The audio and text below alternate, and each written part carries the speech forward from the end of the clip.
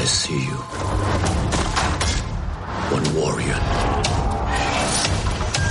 knows another.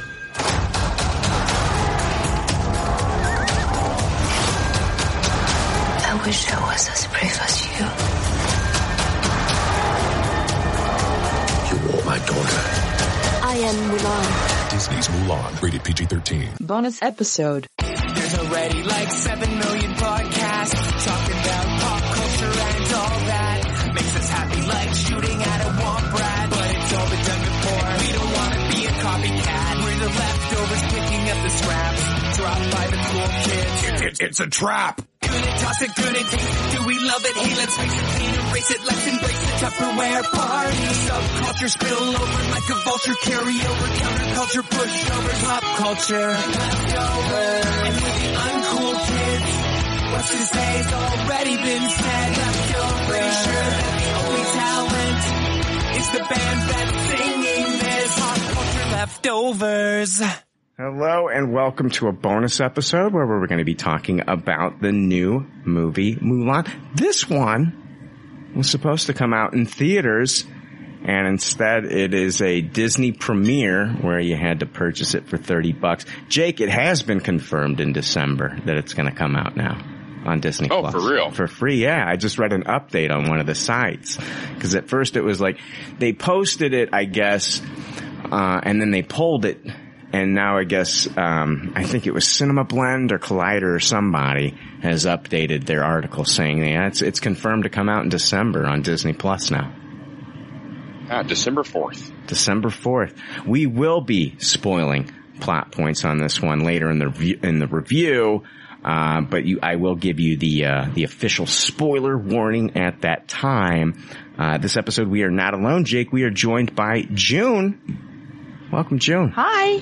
I'm so excited to talk about this with you guys. Absolutely. Not only do we have June, but we're also joined by the gentle giant, Michael Winkler. Hey, what's going on, guys? What's up? Did I embarrass you there? Did I make you blush, buddy? Well, you've seen me. I'm always blushing. You are. I just have like a red hue all the time. Yeah. I don't know, man. I think you need more iron in your diet or something, man. You kind of look sickly, man. I don't know. Get a multivitamin in your system, okay, buddy? I'm worried about you. I'll add it to my cart. There you go. Add it to your cart. Amazon that shit, man. They'll send it to you.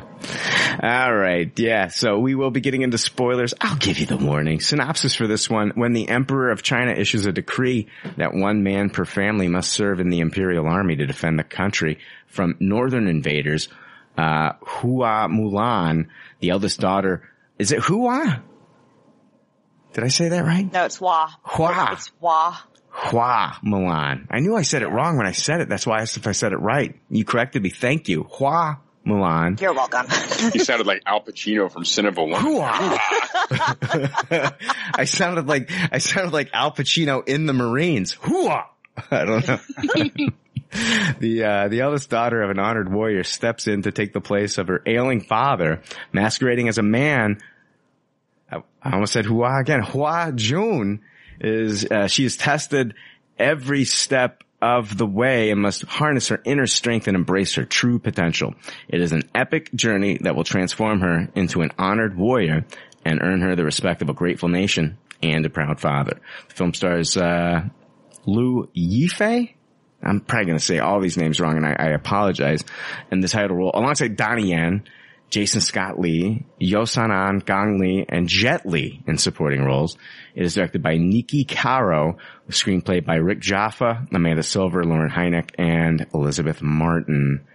And this one's supposed to be a theatrical release. I am upset that it was not kind of like a Bill and Ted kind of thing where we were given the option. And I talked to a theater owner, and other theater owners are very pissed off at Disney right now for this decision. Oh, I'm sure. That's a there's lots of videos cash. of them destroying Mulan merchandise. I've seen a few different videos of theater owners like destroying the cardboard prop advertisement stuff. Oh, and the posters and like the posters and stuff. Mm-hmm. Mm-hmm. Yeah, I mean, that's a lot of cash that they're missing out on. It's a lot of cash that they're missing out on. Disney usually takes a little bit more of a cut though than the theater owners in their releases as opposed to other studios. But still, they know that it's Disney, so they know that a lot of people are going to show up to watch this one. And I don't know, we'll discuss and we'll rate this one before we get into full spoilers, but I really feel like this movie would have benefited from a theatrical release at least for me. No, it would have. And actually, so, I mean, the $30 price point.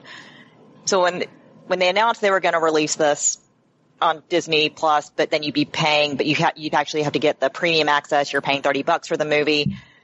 I had this plan in my head. So we just moved to a new apartment complex. One of the amenities is a home movie theater. Like you can go in, and you can watch DVDs or everything. They have a big projector and like a big screen.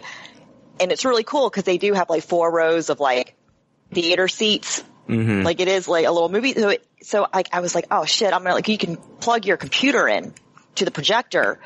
So like I had this plan for weeks. I'm like, yes, this is what I'm going to do. I'm going to get my computer. I'm going to buy the $30, but I'm going to have a somewhat theater experience. I'm going to go use this nice little amenity from my apartment complex. And I spent an hour last night in there, could not get it to work. I was so disappointed. And I just ended up, after an hour of fiddling with this equipment in there, I just said, fuck it. And I just came out to my apartment. But I was so looking forward to like I had my popcorn popped. Like I was all excited. Like I was getting ready. I'd be like, oh my God, I'm going to sit in this like kind of mini theater and watch this movie on a big screen. And it didn't happen. Oh, that sucks. Yeah. I would have loved, my brother-in-law built like a home theater and stuff like that. I should have asked him, can I watch it there? But I didn't. That would have been fucking incredible. But we are going to be jumping into our non-spoiler thoughts and then ratings on this one. And I'll start with our rating system if you are not familiar. The rating system is simple. If the leftovers don't like something, they toss it. If they do like something, they suggest you taste it. And if it's brilliant, it gets a Tupperware rating. If all the leftovers love it, then it gets the pinnacle of success, a Tupperware party. All right. I'm going to start with Michael Winkler. You watched this one today. What did you think about Mulan? Yeah, so as far as Mulan goes, I'd put it atop the original. I'd put it atop my favorite Disney movies and soundtracks of all time. And I was a little disappointed with the direction this one took to be a little more realistic and a little less of a musical and more of a like a naturalistic kind of war like saga kind of movie. But I think in doing that, it kind of lost, like, I don't know, like it lost its kind of effect on me. Although like they did kind of steer away from those points, they did focus a lot on the visuals, which I appreciated a lot. I really liked the set designs, the costume designs, the fight choreography. I think a lot of that was done like really well. And, I don't know, I just thought it looked very authentic. And a couple of, like side characters that we'll get to in spoilers were missing. And, I was kind of bummed about that. But visually there were like a lot of good things, like I said, about the fight scenes and stuff like that. But I noticed a lot of, subpar like CGI and green screen even at moments too, which kind of took it away from me. But, overall, I mean, I enjoyed the watch. It was a good movie, but it didn't have that Disney flair that a Disney movie usually has for me. And, I don't know. It just kind of lacked that, charm that the original kind of was bursting with at the seams for me. Okay. I'll jump in next. I'll be honest with you. I've never seen the animated one. So I can't really speak to that. So this is like my first, like, there is a gap, Jake, in some of my Disney animated movies because of my teenage years or something. I don't know.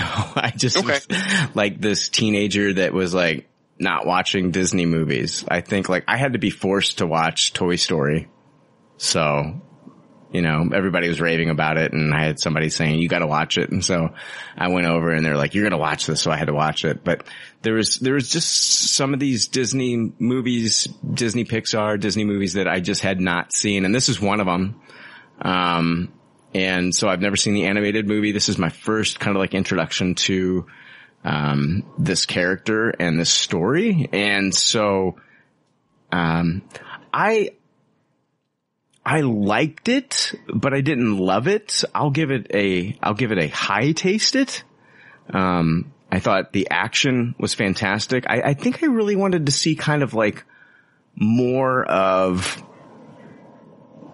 her, like they kept speaking to her chi and like how amazing her chi was. I guess I just wanted to see more of her just kind of like excelling and being awesome in this. I wanted to see more like amazing martial arts from her. What we did get to see was really cool, but like, I guess I just wanted more. I wanted more. Not to the point where the character felt like what they would call a Mary Sue, or people, you know, kind of like, you know, basically say, oh, she's a Mary Sue. But like, you know, we know that this character has been trained all her life and been training all her life. And I just wanted to see a little bit more like some amazing martial arts action and stuff like that. A little bit more, you know, Crouching Tiger, Hidden Dragon in this one than we really got.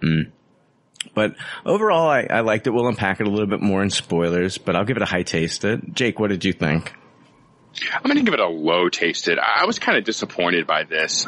It wasn't terrible, but I was expecting a lot more. I agree with a lot of the stuff that Michael Winkler said. The production was second to none. I thought it was one of the most beautiful high-def looking movies I've ever seen. I don't know. The pacing of it was weird to me. I thought it was about 20 to 30 minutes, maybe too long. I thought the final battle was laughably bad in how that went down. I thought some of the best stuff was when she first got to the training camp. Those were easily my favorite scenes of the whole movie. Yeah, I don't know.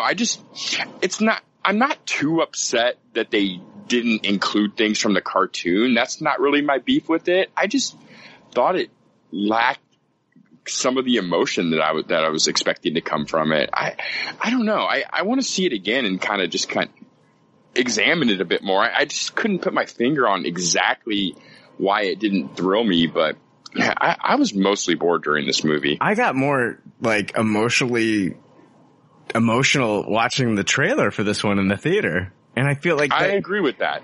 And I kept thinking to myself, like, you know, like, would this have really benefited from the theatrical experience? Like, did Disney kind of like shoot themselves in the foot here, number one, by announcing that this is going to be on Disney Plus in 3 months? And I'm thinking a lot of people are going to wait on this one. And I agree with what Winkler said in that, like, it was almost a detriment to the movie that it looked so crisp, because you really could see a lot of the faulty green screen stuff when it was happening. Like, it was almost just more in your face because of just how kind of crisp and beautiful all the rest of the movie was. So scenes like that really were kind of glaring and took me out of the movie. June, what did you think about Mulan? So I had high expectations for this movie. I love the 98 animated film. That is one of my top Disney animated films of all time, because, and it holds a very special place in my heart, because as, you know, an Asian American, we didn't have any representation in Disney films. Like, I grew up watching white Disney princesses, basically. And this came out when I was in high school. And I remember, like, being very wishing that I had gotten that movie when I was a kid. Because I would have loved to be like a little girl watching this movie and feeling like I'm included with, you know, this Disney universe. Because I always felt outside of it. Mm-hmm.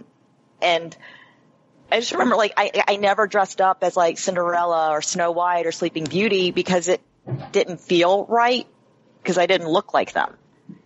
And so Mulan was just so, like, when that movie came out in 98, I just remember being so excited for it, because I was like, oh my God, like a Disney film where I can see myself in that. Like that looks like me. Yeah. And so it was And the fact, like you suddenly have Disney toys, that little like Asian girls can be like, look, it's like me. And like, it just, and then you feel included, in the pop culture. It was really awesome at the time. I will give this movie, the one we just watched, I will give it a high taste it. I thought it was beautifully done. I thought it was a gorgeous film, beautifully done.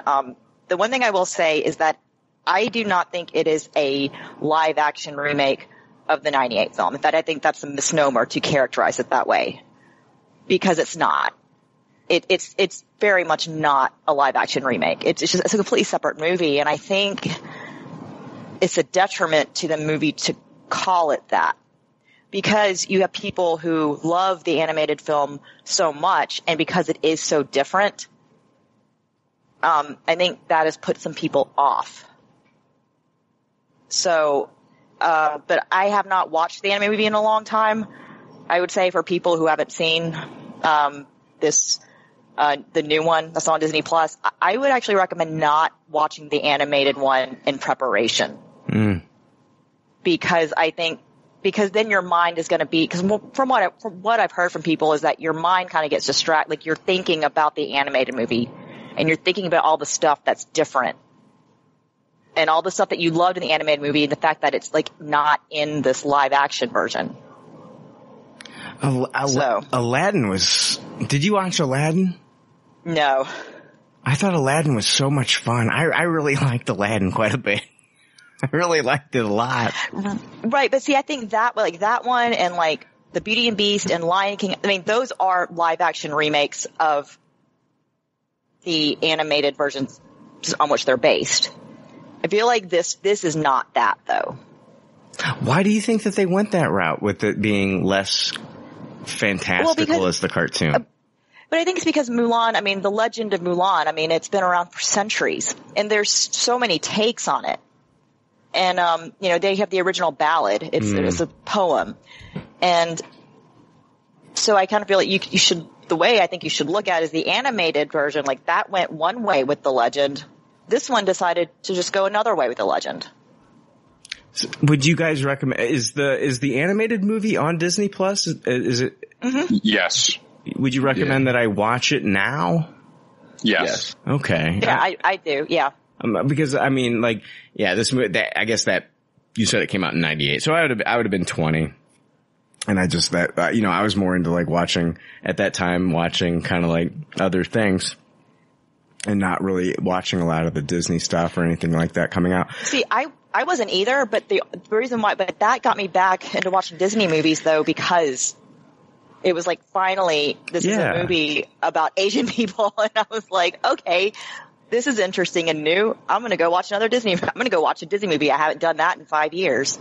Absolutely. I was excited for this one, because the trailers kind of like blew me away. The musical score that we got in the trailer, and just like how I feel like the trailer was way more epic, had way more of an epic feeling than what we really got here in this movie. Like, where did that kind of fall apart? Like, why are we not giving this a Tupperware at the end of the day? Like, what happened here with this movie? Does anybody know, like, what this movie, I mean, we can talk about the CG and stuff like that, but is even if they got that right, would it affect the emotional impact that I felt like there was a lack of, that I felt like the trailer gave me in the theater? I don't know. Like, if I would have saw this in the theater, maybe this would have been a better experience, but I still feel like the trailer portrayed like more of an emotional impact for me, like of this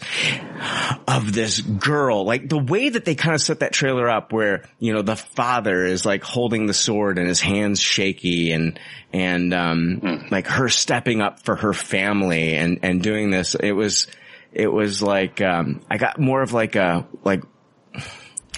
more of an emotional impact through like the musical score that they used in that trailer, and then the clips that they showed. I just think as a whole, watching this movie, I didn't get the same kind of like feeling that I even got just from the trailer. It just didn't hit me. The impact didn't hit me emotionally the way that I thought the trailer portrayed it was going to hit me.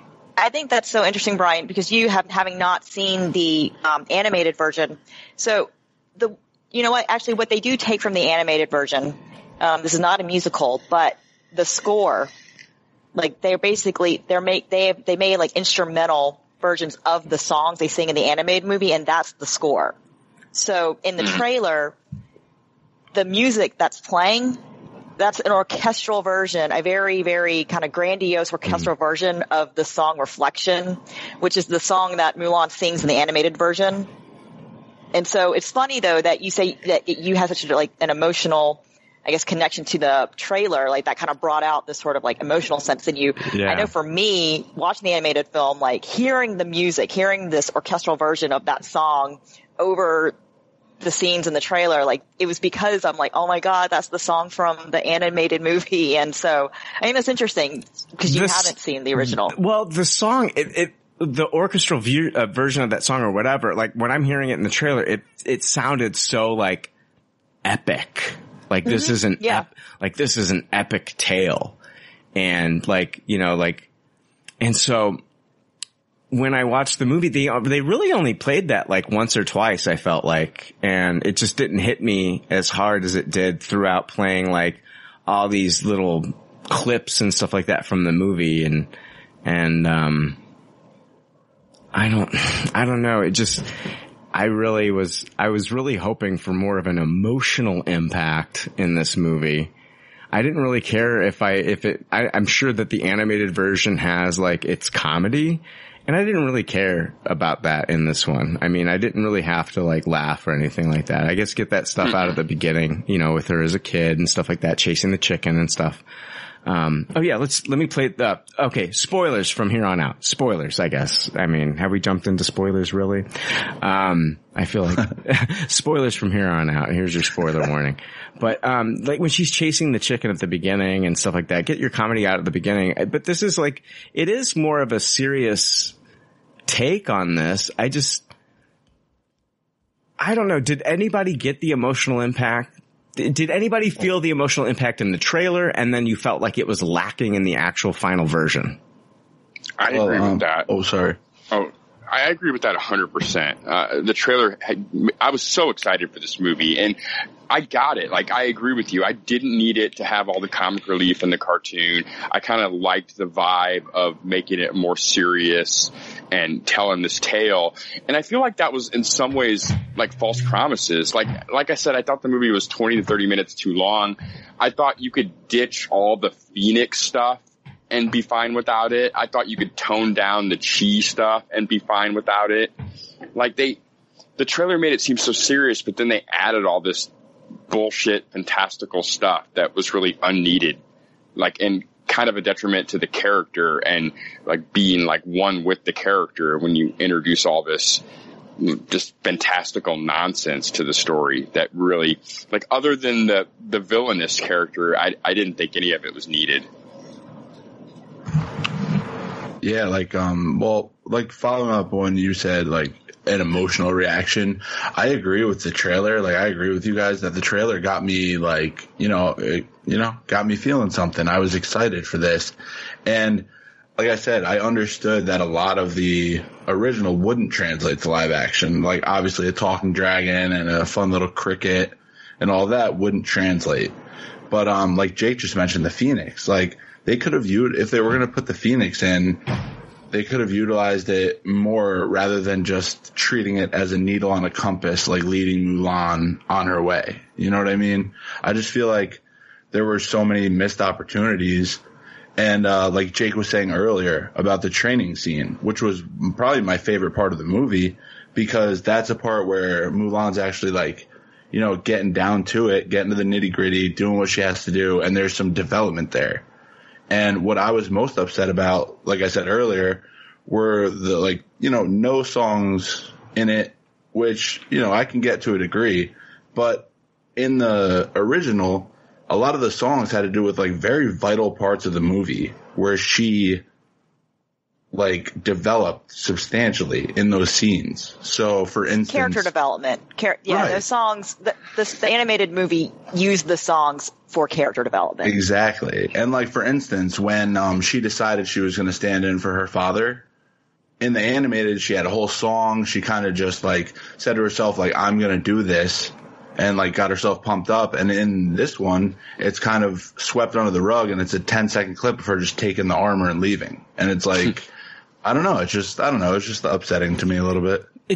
Some of the things that didn't make sense to me in like the whole like training, their basic training or whatever that they were going through with, Donnie Yen's character and things like that, is like the fact that her chi wasn't 100% balanced because she's lying to herself. Like they have like their credo or whatever, like the three things, that they believe in, and she wasn't being the truth, like that. She wasn't believing in herself, but she was still able to outperform the guys and do the things and climb up the mountain with the buckets of water, even though her chi wasn't kind of like 100% balanced because of the lying.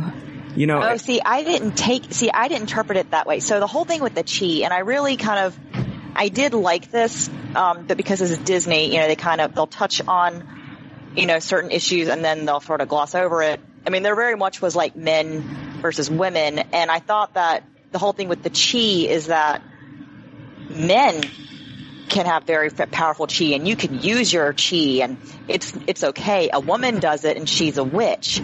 So what I thought the whole time, because you see her in the beginning and the mother is like, you need to control her and everything, and then the father has to talk with her about you got to control it. And so I thought the whole thing with the chi at the train, when she's at boot camp, essentially, Donnie Yen is basically saying you have very powerful chi, but because he thinks that she's a man, he's like, why are you holding back?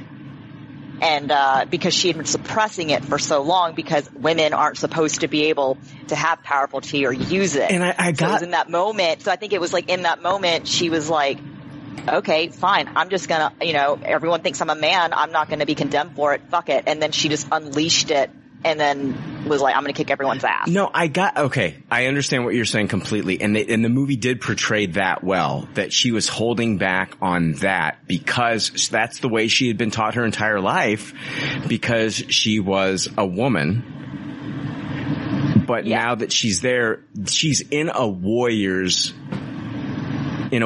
world where that is looked upon as a wonderful thing. That's something to be proud of, that a warrior's, having your chi, a warrior's chi or whatever, be balanced and be that talented. But then on the flip side, we get like her interactions with the witch and saying like, you can't be at 100% until you're truthful. And I feel like she's just accomplished so much throughout her training without being truthful that it kind of, I don't know. It just, am I making sense? But it wasn't enough. Yeah, I don't know. Yeah. But I think it was like that last bit though, right? Like, so she unleashed it, but it was just, she really still, even as awesome as she was in boot camp, she still wasn't at her 100% because it was like that one last thing of like, and you know what, I'll say, like, I did think that was stupid when she and Gong Li's character, after she's exiled and then, she runs into Gong Li's character. And then that's when she decides, I'm going to be a woman and I'm going to go out there. I'm going to save China. And okay, I get that. Like, you're going to embrace your womanhood and you're going to shout it out, from the rooftops. But then as she's like running back to the battle, she takes off her armor and stuff. And I'm like, bitch, you're going to battle. Like, why are you taking that off? Like, you need that. Was that her family armor or was that the armor that they provided? Yeah, it was her family armor. Yeah. And I'm like, because she tells her dad at the end, she's like, oh yeah, I lost your sword and the armor. But I'm like, bitch, you need that to protect her. I don't care. Like, even if you're a woman, you still need that. And then she takes her helmet off and then her hair is all flying everywhere. And I'm like, really, like, that's going to give you blind spots. Like, you're not going to be able, like, your peripheral vision is fucked at that point. Like, I don't know what you're thinking. Like, this is not how you go into battle. That did bother me. I just thought it was stupid. I literally said that out loud as I was watching the movie. I was like, so she's coming back into battle without the helmet on. And I felt like it was just kind of like a way to kind of like portray like her femininity. With her hair being kind of like exposed and stuff like that. But I was like, on the flip side, like, she's supposed to be a warrior, I felt like it was just used as being symbolic at that point. Yeah, I know. I get that, but then it's like you have the initial scene, you're like, wow, okay, she's like, woo, she's doing it. And then then she gets the battle and you're like, that was probably dumb. Like, you probably need some of that protective stuff. Right. No, yeah. The whole last half hour was so bad. Like, when they expel her and then she basically just comes back and they're like, fuck it. Why don't you just leave the army now? Like, I just felt no emotion in that turn with any of the characters. It was so terrible to me. I agree, Jake. And the whole thing of like when she comes back and Donnie Yen's character still like doesn't believe her, and then her boy crush stands up and he's like, well, you'd believe Hua Jun, why not Hua Mulan? And then each member of like her battalion, they all each stand and they go, I believe Hua Mulan. I believe. You know what I thought in my head was that South Park episode where the one with like the dam that Stan breaks and it floods the city, and like at the end everyone's like, I broke the dam. No, I broke the dam. That's all I could think the entire time. Yeah, it was like Army of Darkness too. Like when everyone finally decides to like go ahead and team up with Bruce Campbell, like, you have my sword, and then there's like no emotion to the turn whatsoever. When she went from Hua Jun, when she was like the male character that she was portraying, Hua Jun, and she came back, I said out loud, I called her Wagina.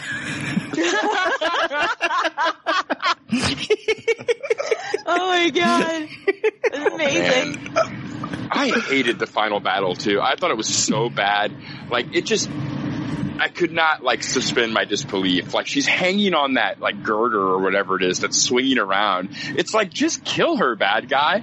But no, instead of that, I'm going to jump on the like narrow girder with her. It's like, what the fuck are you doing? Like, cut that thing down and have her fall, which is exactly what she does to him when he gets on there. Yeah. He was he was not a very compelling. In fact, Gong Li's character villain. I thought was so Gong Li's character. What I thought that it was going to, she was going to ultimately be the villain. Like, she was like, I actually didn't expect the turn that she made, which I thought was nice. Like, woo, womenhood together. But I was thinking they were going the direction of like she was going to be the ultimate baddie in the end. I wanted that witch battle, and then it ended up like you guys talked about with just her taking off all her armor and running back into battle. I was like, I want like a really sick like witch battle right here. I did like the stunts that the Black Riders were doing when they were flipping around on the horses and stuff, and that was cool. That was cool. And then I also liked the whole visual of when they are fighting like the initial battle, when they were all putting up their shields to deflect the birds, and they were sending out those flaming rocks. From like that, it's not a cannonball. It's what are those things called? I know what you're talking about, but the name, I'm drawing a blank too. A slingshot. Yeah. There's a trebuchet with like oil balls. There you go. There. Thank you, Winkler. Yeah.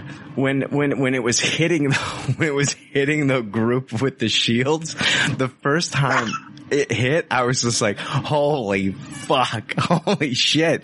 That was pretty fucking cool. That was pretty fucking cool. Yeah. It definitely exceeded how violent I thought it was going to be for a Disney movie. Like, I was surprised at the level of like people getting killed that was happening on screen. I kind of expected them to wash over that a little bit more. Like, one thing I hate about the Narnia movies is anytime they like have war, it looks like some fucking Hallmark card version of war. And I thought this movie did a pretty good job of like, it actually felt gritty. Like, it was still Disneyfied and, not bloody by any means whatsoever, but it didn't feel like a Hallmark card. Like, it felt intense and serious, and that there was like people dying. 100%. When they first let loose their first like wave of arrows, they were like trained. The camera was trained on the arrows in air heading towards the enemy, and I was like, oh, they're gonna cut away, and then you just see the arrows like impaling everybody. I was like, all right, I could dig this. Oh, go Disney. embracing your inner Game of Thrones. I would just love to see some of Jake's past Hallmark cards that he's given out. I don't. Maybe that's a bad description, but you know what I'm saying. Like, it just. Could you imagine Jake sending a card to someone's new baby? Happy baby. Here's a picture of cuddly war. Teddy bear war. Oh man, fucking like cheetahs and leopards running towards like fucking, I don't know, what was it? Just they had like the good animals and the bad animals in that. They had the mythical animals, and then like real animals, you know, because the real animals are good, because the mythical animals are heathen, and God doesn't like, you know, mysticism. So that's it's like a jaguar tearing out like a unicorn's throat. Yeah. What the fuck? What the fuck? What do you like? What the fuck is a narwhal? Sorry. The unicorn of the sea, dude. Dude, narwhals, man. Those are amazing. Yeah, it's bad when your Mulan review turns into like, what the fuck is a narwhal? What the fuck is a narwhal? Actually, so Jake and Winkler though, because Brian, you haven't seen the animated version. Did you guys see the Ming-Na Wen cameo? I don't think I did notice that. Do you? Oh, I don't think so. She's the woman at the end of the movie, like who introduces, like, or she announces Mulan to the emperor, like after they've won the battle. Like, it's at the very end. Yeah, so that's I didn't realize that was her. That was Ming-Na Wen. I thought that was cute because she did the voice of Mulan in the animated movie. Yeah. Do you think That's that? awesome. Do you ever think that? So I thought that was cute. Do you think during a convention, like a San Diego Comic-Con, they're like, you guys ready for Ming-Na Wen? Ming-Na now? If I were her, I would be like, please never announce me like that ever again. You're making a joke out of my name, dog? I know. I would put that in my contract with Comic-Con, be like, that is not how I will be announced. Oh man, I could see you up there with like the pyrotechnics behind you. You're like, you guys ready? It's time for Ming-Na. Ming-Na Wen. Ming-Na now. And for some reason, she's not showing up.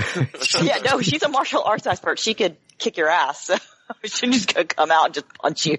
Oh man, see, yeah, I'm never gonna be hosting a panel ever, because that's the kind of bullshit that I would pull. At least the Mulan panel. Yeah. I could see you doing like a different panel where you were like nervous that you would get beat up, but maybe like a wrestling panel. It's time for Ming-Na now. That is so stupid. And you just hear crickets from the audience. So like, how do we react to this? Was that insensitive? Like, what's going on? I don't know how to react to that. Oh man. I thought it was cool hearing Christina Aguilera revisit and re-record the Reflection song at the end of the movie too. And a new song. And then the new song, the Courage, like Honor, Bravery, and Love. Yeah, I thought that song was pretty decent. I also liked hearing Reflection sung in the foreign language. Mm-hmm. At the end, I watched all the end credits for some reason. I guess it was like, oh, this is the only way I'm going to get any song, so I might as well stick around. But you did notice that. Did you notice though in the score though, like when she's, when she's meeting with the matchmaker? Oh, they did like honor for us all. Yeah, they played Honor for Us All, and then during the training thing, they are playing the like Make a Man Out of Ya. Like they do play those songs. I thought the matchmaker scene was pretty damn funny with the spider, because she just moves the teapot, on top of the spider, and then the matchmaker's like, the teapot, is supposed to be in the center of the table. And she's like, yeah, I think it looks better there. And then the matchmaker's like, I think you should move it. And she's like, no, I like it there.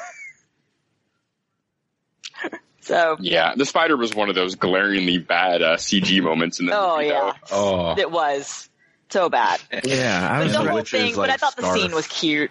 And I thought the scene was cute, because she does, and I love how she did the really cool thing of like saving like the teapot and like everything, and it like, it's like it looked so cool, and then like in a second just went to shit. Yeah, she broke it all anyway. I thought that was some good humor there. It was like the super cool moment, and you're like, yeah, and then no. How long And was that was she? like such BS because the matchmaker comes out like, oh, your daughter's a failure, you suck, when she saved everything until everybody else flipped out. Well, no, it was because of the cheat. I thought the matchmaker was like, no, bad. Women, no power. Women can't have that. Women Yeah, can't no be. chi. Make me some tea. Yeah. Less chi, Not more cheat chi. either. Yeah. That's chai, right? Yeah, I think a shot. Oh, 100%. Yeah, I'm a tea master, but I had to bend the word a little bit. Oh man, Thank God there was no Donny Osmond appearance. Donny Osmond. Oh, Was he in the no, animated? He Yeah. sung. Only the singing voice. He only sang one song.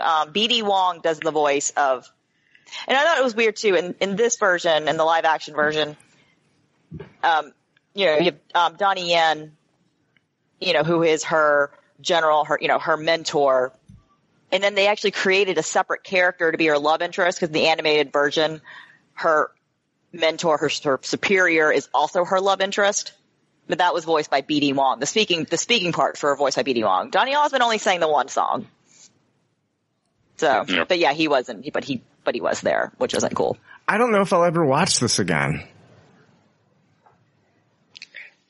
I think I'll watch it at least one more time. But I would get why you wouldn't bother. Yeah, I don't know if I'll ever watch this again. I mean, I do think it would have benefited from a theatrical release, though.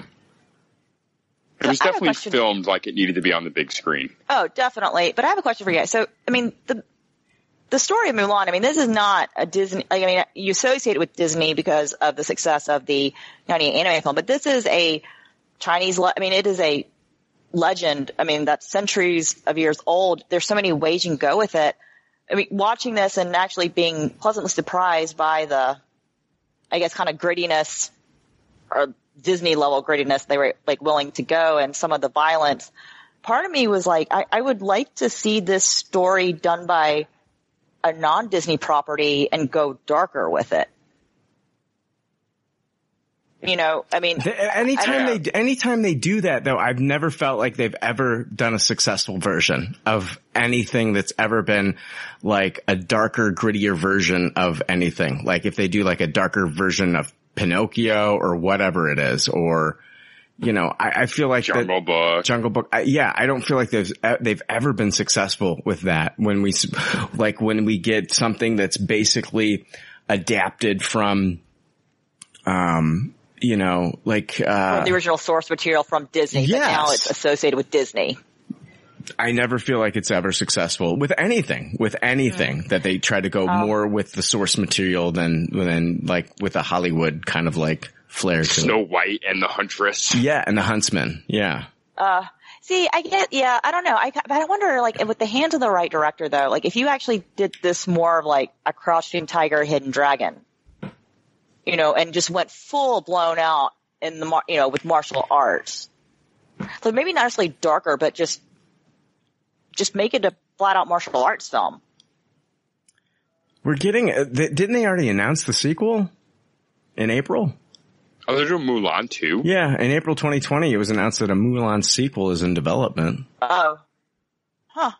And they've got I had no idea. Yeah, they've got like 3 or 4 of the original producers on this one coming back for that one. That was announced in April. I don't know if they're still going forward with it, but like this is still, this is post-pandemic news, so.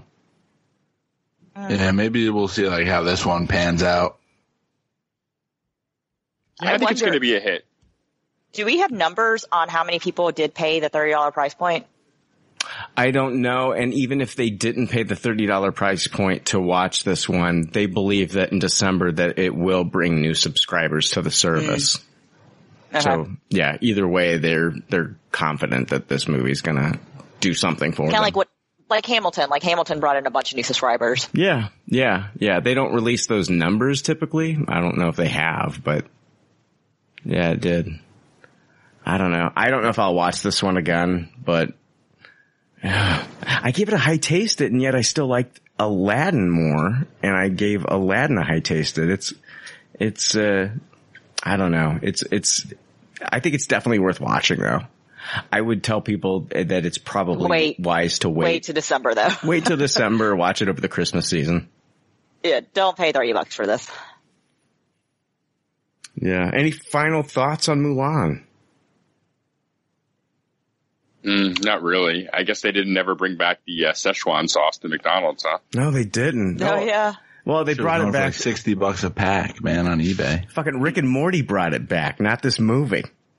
Yeah, everyone kind of thought, theorized that this movie would make it have a return too, because it was for the original Mulan that it came out in the first place. But no tie-in. Maybe they would have had the tie-in had the movie actually came out when it was supposed to. Maybe that messed with it.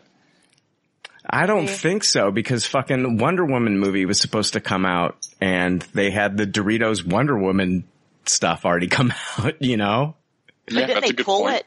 But didn't they pull all that because it wasn't coming out? They had the bags made and that shit's gonna fucking expire. I mean, those. Yeah, I've seen those. They just have 100,000 packs of Szechuan sauce in the McDonald's warehouse somewhere.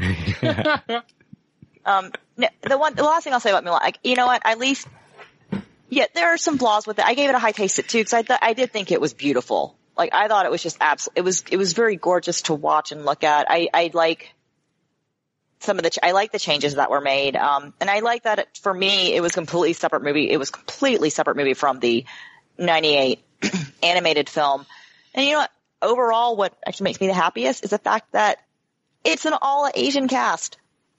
And so this is granted, should have been theatrical release, but it's a Hollywood blockbuster movie. Another Hollywood blockbuster movie with an all-Asian cast. I mean, we used to only get those like one every 20 years.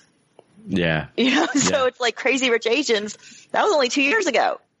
Well, I think Crazy Rich Asians and movies like Crazy Rich Asians and Black Panther have proved that, definitely. These movies but it makes me happy though, just because when the 98 Mulan film came out, a lot of Asian American like actors and people involved in film, they were hoping like, oh, this will open up the doors for us, and nothing after that. I mean, there was like nothing after that. So, the fact that Crazy Rich Asians happened, and then we didn't have to wait another 20 years.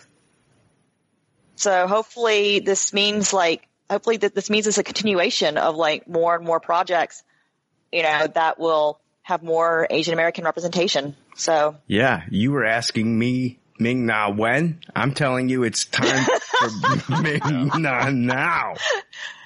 Fireworks behind you, and confetti. Yeah, and then me being escorted off stage for being a moron and saying that. Yeah.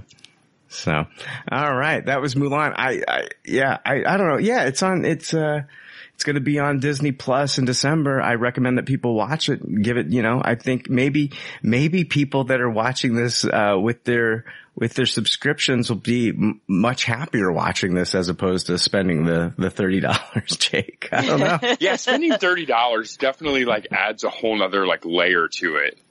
Like, you're definitely like, ooh, this costs $30. It better be real fucking good, as compared to, it's just part of this thing you're already paying $7 a month for anyway. Yeah, and it's just like, okay, yeah, wow, this is a treat that we're getting to watch this movie that was supposed to originally be released theatrically, and we were smart and we waited and we didn't pay $30 for it. So, hey, if I was able to execute my plan, that $30 would have been worth it, but it did not work out for me. And for all the lack of new content on Disney Plus anyway, I don't know, man. Jesus. Yeah, I really want to watch the Howard documentary. I need to get on that.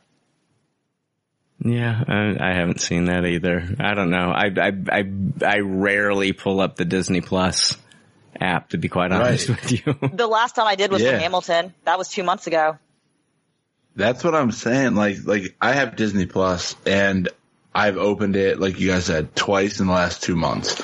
And when they bring in Mulan, to bring back whatever, to bring back the audience who love the first one and to new fans who haven't seen the first one, it's like there's a certain degree of expectations when you're paying for a monthly subscription that this is going to be included with the subscription.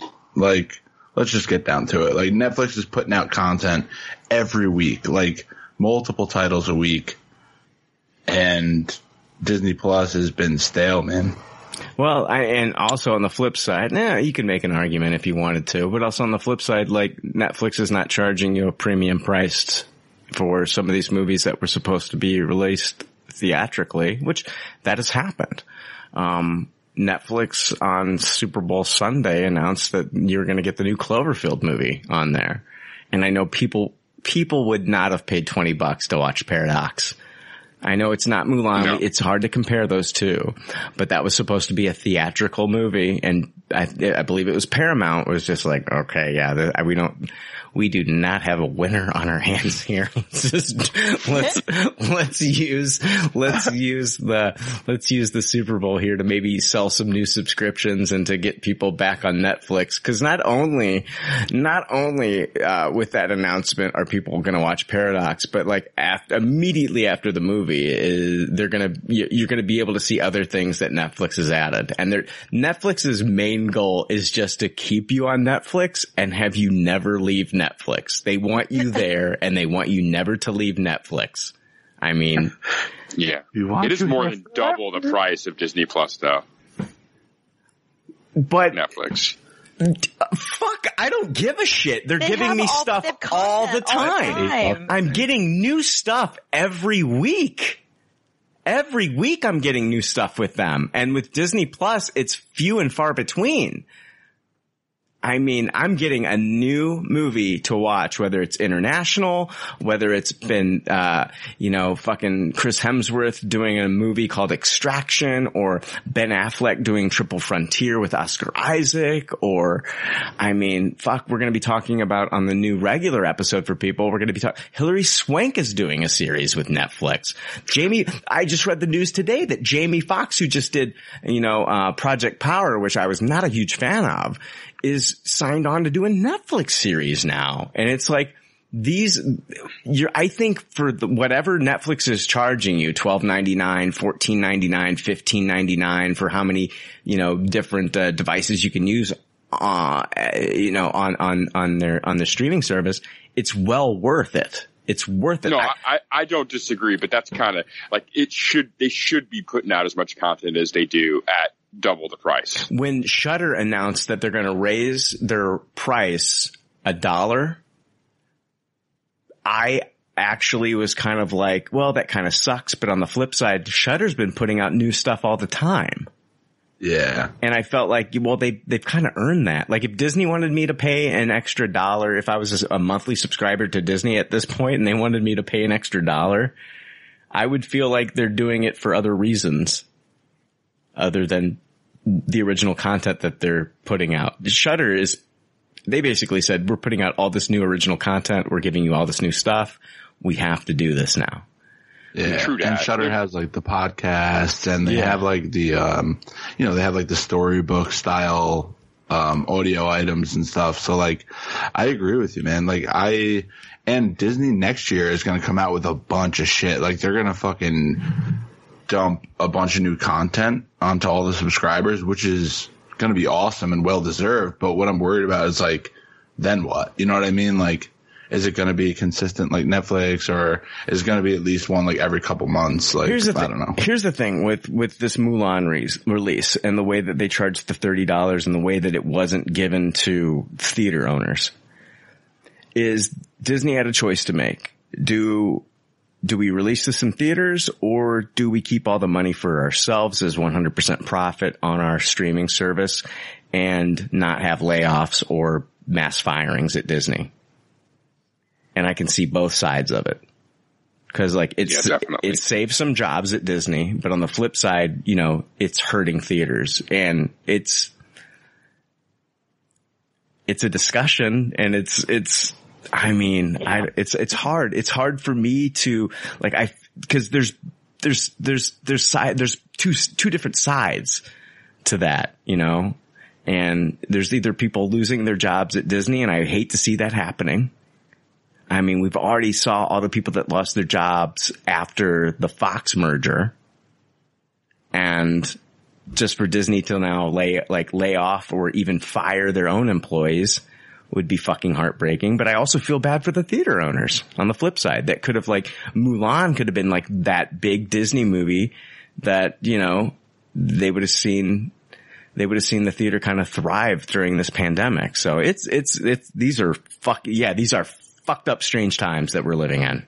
Well, the movie theaters are already suffering. You know, they were already in danger of almost, I don't want to say obsolete, but like, I mean, movie theaters for a while have been kind of reaching sort of a point where like they're struggling. I mean, they were already struggling before COVID. Mm-hmm. Totally. Yeah. And yeah, I mean, I was the only one in the theater for my Tenet, you know, granted they had early access, but I was at the official opening night release and I was the only one in the theater. Oh my God, that would have been amazing, Jake. Oh, it was cool. I bet. That's the way. I'd be scared. I don't know if I'd say. No, I did not do IMAX. I don't know. I'd be too scared. I feel like if, I don't know, to me, being alone in the empty theater by myself, I feel like it would, just like the beginning of a horror movie. Oh, I love it. Then like someone on the screen is like, don't stay in there. Why would you stay there?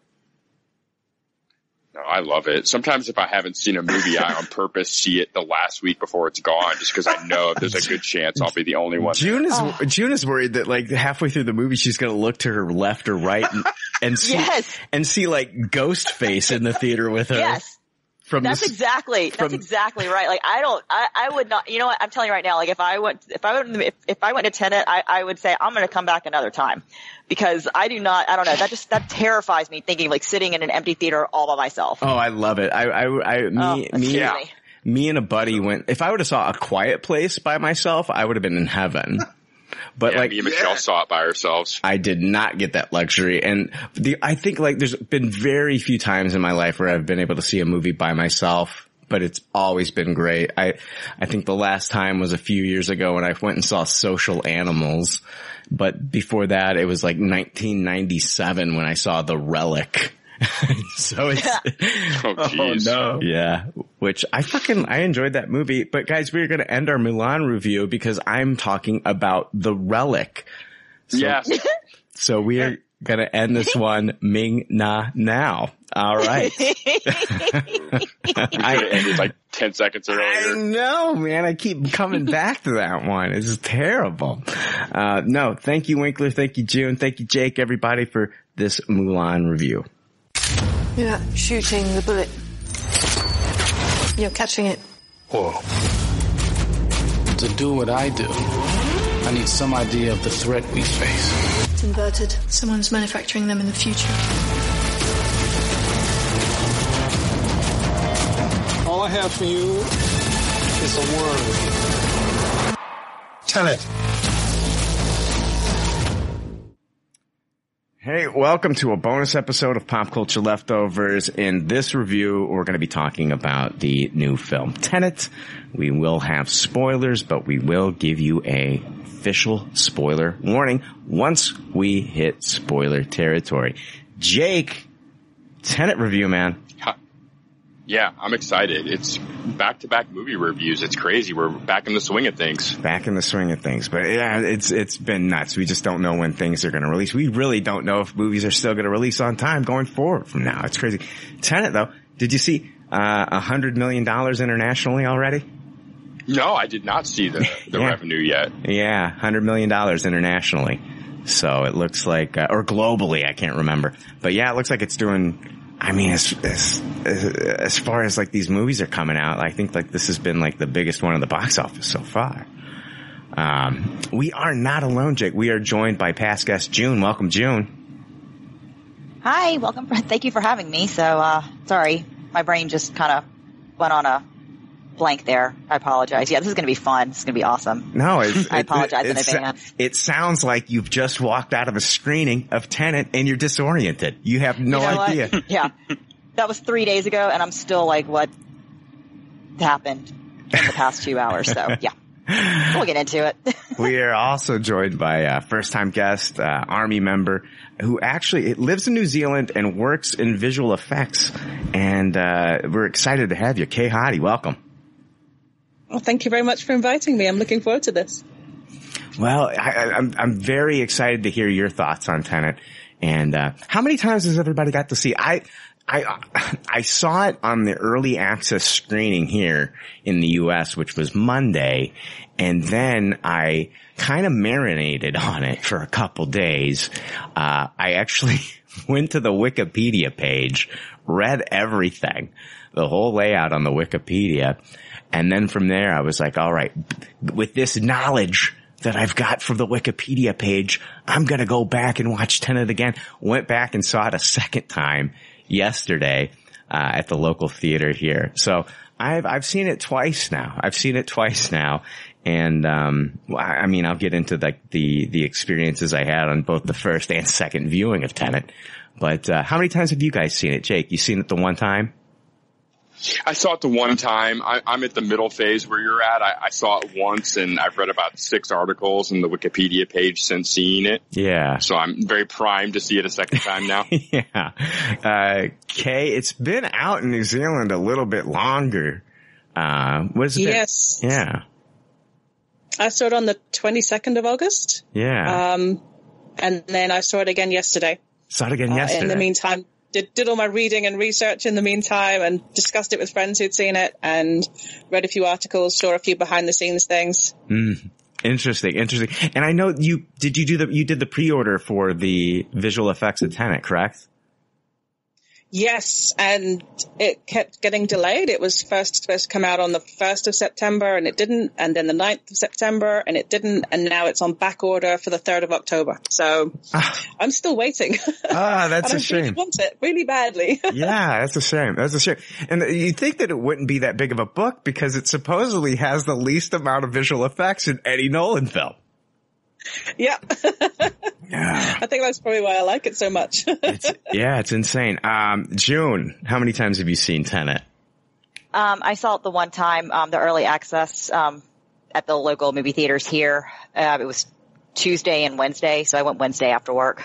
Did you guys we're going to jump into the movie here and everything, but did you guys get the Dune? I went to an AMC theater the first time. The second time I went to a locally owned theater, but I got it both times. I got the Dune. It was a teaser trailer for the first trailer. Did you guys? Yes, I saw it as well. Yeah. So is that what that was? Because I was like, is this a trailer for the trailer? And I was like, no, that's not a thing that exists, but I guess apparently it does. Well, it's a teaser for the first teaser trailer that's going to be coming out. And so, but I just thought it was weird. I was like, wait, that's okay. And they're letting you know that it's going to be in theaters first is what they're saying. So, I mean, I guess we can expect to see the trailer first in theaters and then the next day probably pop up online. I mean, that's the way it happened with Us. I remember being one of the first people to see the Us trailer when it dropped in the theater with, what was that movie with Chris Hemsworth? I always forget the name of it. The one where they're in it's John Hamm, Chris Hemsworth. I have no idea. I have no idea either. Oh, really? It was a pretty big movie. He was kind of like the cult leader in that movie. It was, I want to say it's like L something. I can't remember. Was it Good Times Battle at the El? No, something at the El Royale. Good Times. Good Times. Good Times at the El Royale. Fast Times at Ridgemont El Royale. Yeah, we followed that Spicoli character, correct? At the end of the movie, didn't he hire Van Halen to play at his birthday party? Chris Hemsworth would be a good Spicoli. Oh, he would be a fantastic Spicoli. Yeah. That trailer. Did you see like a teaser telling you that there was going to be a trailer in theaters before you saw the? Do you know what I'm saying? Like, I just thought this was weird. Like, I did see that, and I remember being like, "This is just odd." I did too, but they did show clips and stuff like that from I guess the eventual teaser, and then they showed us most of the cast that are going to be appearing in the movie. Like, we got a shot of Oscar Isaac, Jason Momoa and Batista, which I find is interesting that both of them were, Jason Momoa was in the running for Drax first. So we got both guys that, and one eventually did play Drax in the Guardians of the Galaxy. So Jason Momoa was rumored as being Drax at one time. before Batista. I never knew that. Yeah, before James Gunn basically was the one championing, Batista. I don't think the studio really wanted to take the risk with Batista, and it was James Gunn that kind of like said, yeah, we're going to get this guy. But yeah, it's pretty wild. So I don't know, not a lot to say about it, to be quite honest with you. We saw some cool ships, Timothée Chalamet's hand in a box, and a lot of sand dunes and sand dust and some wind. And no sandworms. You think we'll get some sandworms in the actual trailer? Might not get them in the first trailer until like towards the end. They'll probably give us a little bit of something. You know what I mean? Yeah, I could see it. I'm very excited for this, though. I thought it looked really cool. Big fan of the first book. It was neat seeing like the visual effects that they had for the House of Atreides. Man, yeah, pretty hype. Well, I mean, and it's Denis Villeneuve and Roger Deakins reteaming again. And I mean, those guys are incredible. I mean, anything that they've worked on together, Blade Runner, the first Sicario film, those guys are just amazing when they work together. Yeah, it'll be cool to see some like really heavy sci-fi by those guys. I mean, not that Blade Runner wasn't, but this is a little bit even more out there. Yeah, totally. But let's jump into Tenet. Armed with only one word, Tenet, and fighting for the survival of the entire world, a protagonist journeys through a twilight world of international espionage on a mission that will unfold in something beyond real time. This one is written and directed by Christopher Nolan, who produced it with Emma Thomas, a co-production between the United Kingdom and the United States. It stars John David Washington, Denzel Washington's son, and I remember first watching him on the series Ballers. Yes. with the Rock, Dwayne Johnson. So he has come a long way. This one also stars Robert Pattinson, Elizabeth Debicki, Dimple Kapadia, Michael Caine, and Kenneth Branagh. Nolan took more than 5 years to write the screenplay on this one. He was deliberating about Tenet's central ideas for over a decade. And it was shot on 70 millimeter and IMAX. This film was delayed 3 times due to COVID-19. It released in the United Kingdom on August 26th and then here in the U.S. on September 3rd. But it was August 31st for the early screening. Anyway, it grossed 53 million worldwide, but I'm hearing now that it's at over 100 million or getting close to crossing that. The musical score was from Ludwig Göransson. He's the composer from Marvel's Black Panther, Fruitvale Station, and Creed 1 and Creed 2. All of those movies, interestingly enough, star Michael B. Jordan. Also did the Mandalorian score. He did. Have you seen the Mondo 8 LP set that they just put out for the Mandalorian on vinyl? No. It has like the artwork that you see on the show on the covers of the vinyl sets. It's 8 different vinyl LPs, and it's insane. Like $200. It's pre-order right now, and I think they made maybe 3,000 of them. It's fucking gorgeous. It's fucking, I would like love to drop the $200 on it just for the artwork. It's fucking gorgeous. I bought the Avengers Endgame, and I think that ran me like $95, and they sold out, and I think you gotta pay, like, I think they're like on eBay for like twice that amount right now. I believe it. Yeah. But we are going to be jumping into Tenet here. I want us to discuss this one and give our non-spoiler thoughts. We are going to be rating this one, so I am going to be playing our rating system.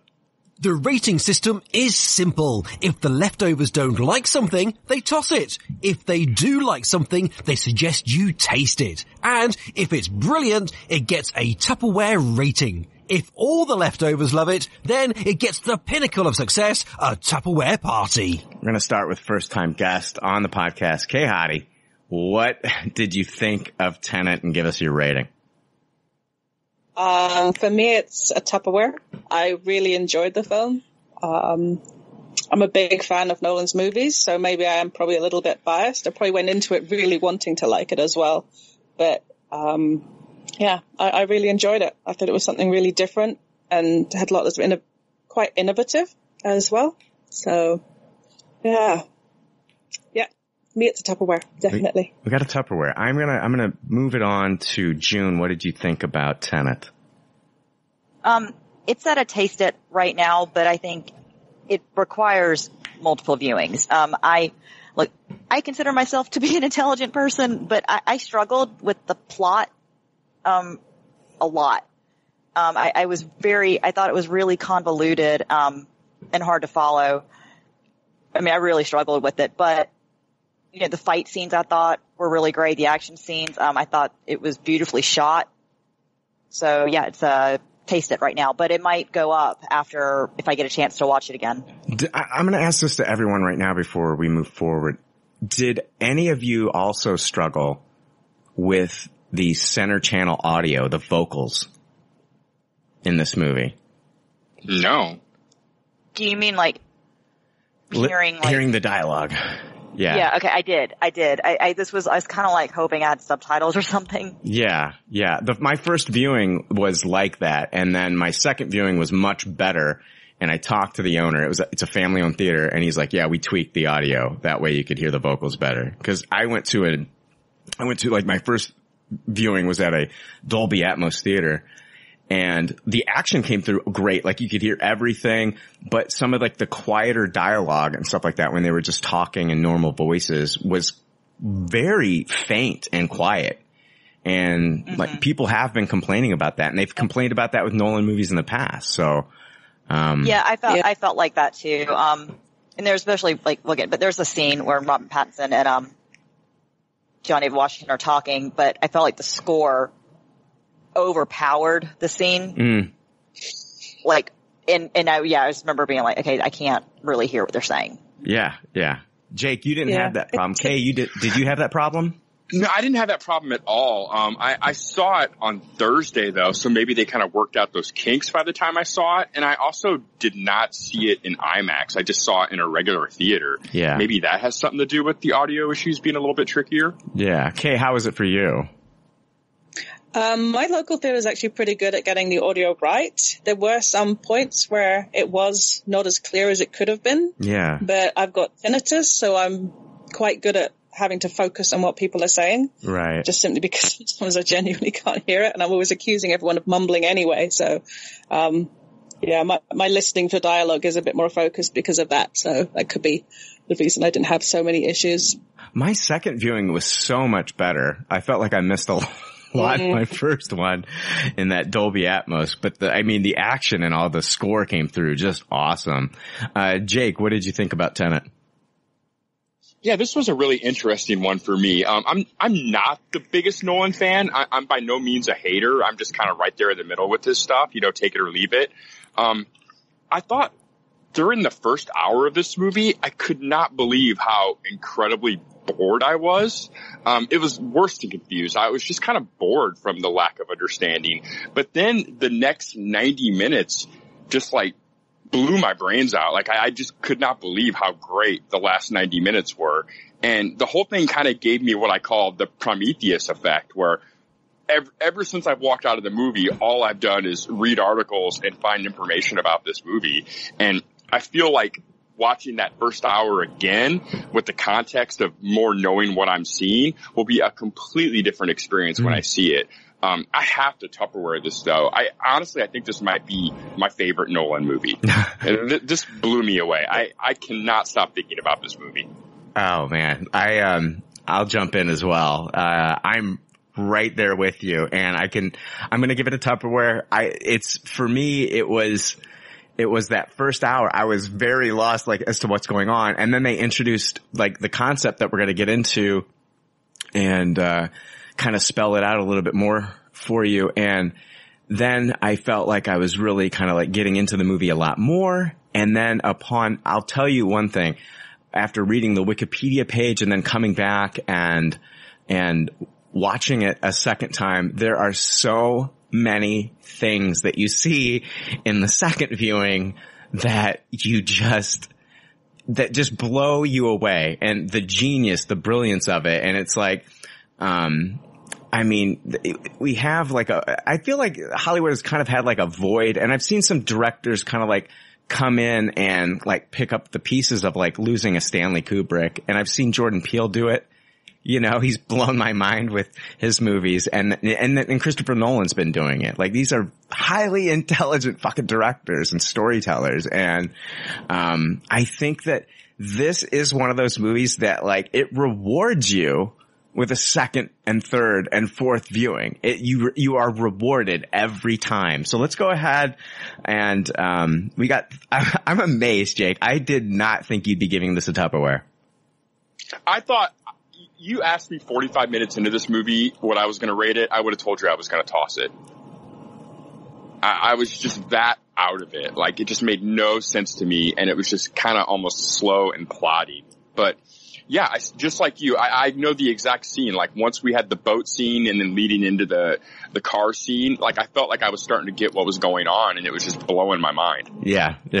Well, let's unpack this one. I'm going to go ahead and play it. We are going to be diving into full spoilers from this point on. Here's your spoiler warning.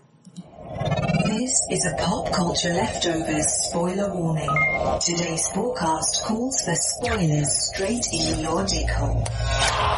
You have been warned, spoiler pussies. John David Washington. Wow. I mean, I don't know. Like, I think he's fantastic in this. I think he's awesome. I really just kind of was blown away by the chemistry between him and Robert Pattinson. I think once Robert Pattinson is introduced into this story, and then even, the female lead in this one, when, she is introduced into this and with this character, I think like everybody just had great chemistry in this movie. Yeah, I agree with that a lot. Yeah.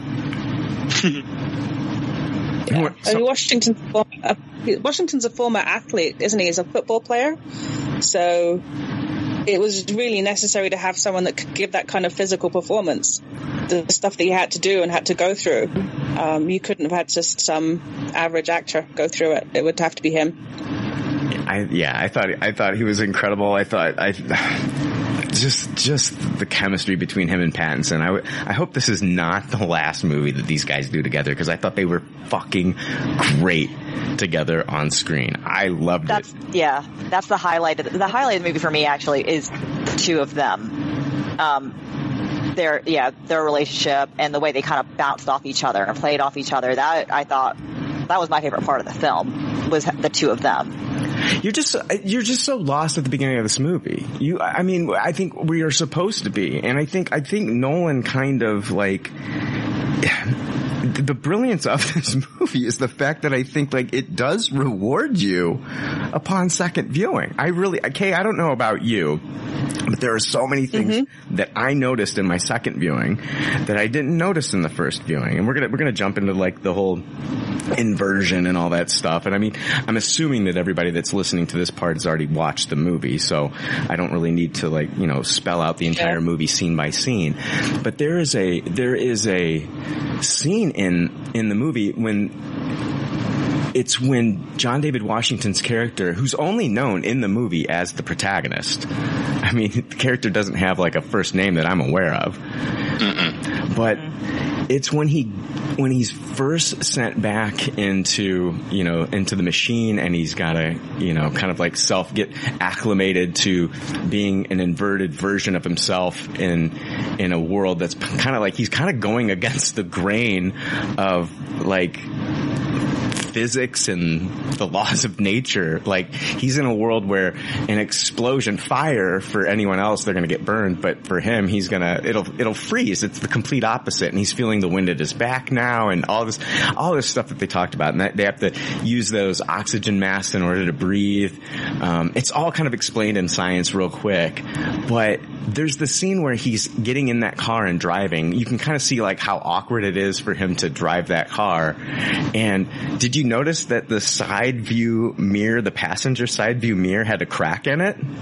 Yes, I didn't catch that. And then as he's driving, he eventually hits another car and the crack disappears. And it's just like little details like that. There's another scene where Robert Pattinson's inverted character like touches like there's like all this rubble and rocks and stuff like that, and he touches a ledge that and when he touches the ledge, rocks and rubbles come up and form right where his hand is, like as opposed to falling when he touches it. It's just like little details like that. Just watching it the second time just kind of fucking blew me away with all the, you can see how like this, how this is just like a labor for Christopher Nolan to like try to get everything right. And I'm sure that people are going to be able to, upon multiple viewings, be able to catch like inconsistencies. But for the most part, I mean, I don't think, do you guys call this time travel? And if it is time travel, I've never seen anything like it. Yeah, I would say at its core, it's a time travel movie, but you're absolutely right. Like there's nothing really like it. You're not really clued in for a while that time travel is even kind of the game that's going on either.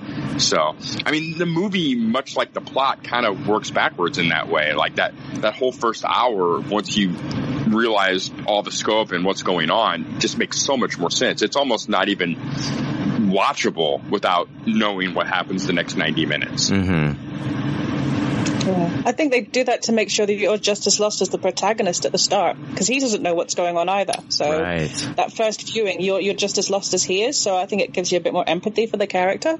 Yeah, because I mean, you think about it, like, you know, I mean, yeah, we're just jumping straight into spoilers, but it's like you're meeting the protagonist at the beginning of this journey, and we find out like he's basically the founder of Tenet. But we're also meeting Robert Pattinson's character, who's at the end of his journey. And we find out like these guys are the best of friends. It's just even their relationship is inverted. And the fact that like the more that they kept talking about like paradoxes and like Jake, we see paradoxes in sci-fi, you know, bootstrap paradoxes in comic books and Mobius loops and all this shit, man. And like the way that he is like the leader of Tenet itself is a paradox. Yeah, it's just wild to think about. And even within the movie, they kind of throw out that line where it's like, just don't think about it too hard. Just accept it the way it is, feel it, and move on. Yeah. And I think like all that stuff is kind of stuff that the protagonist taught to Robert Pattinson's character that he hasn't learned yet.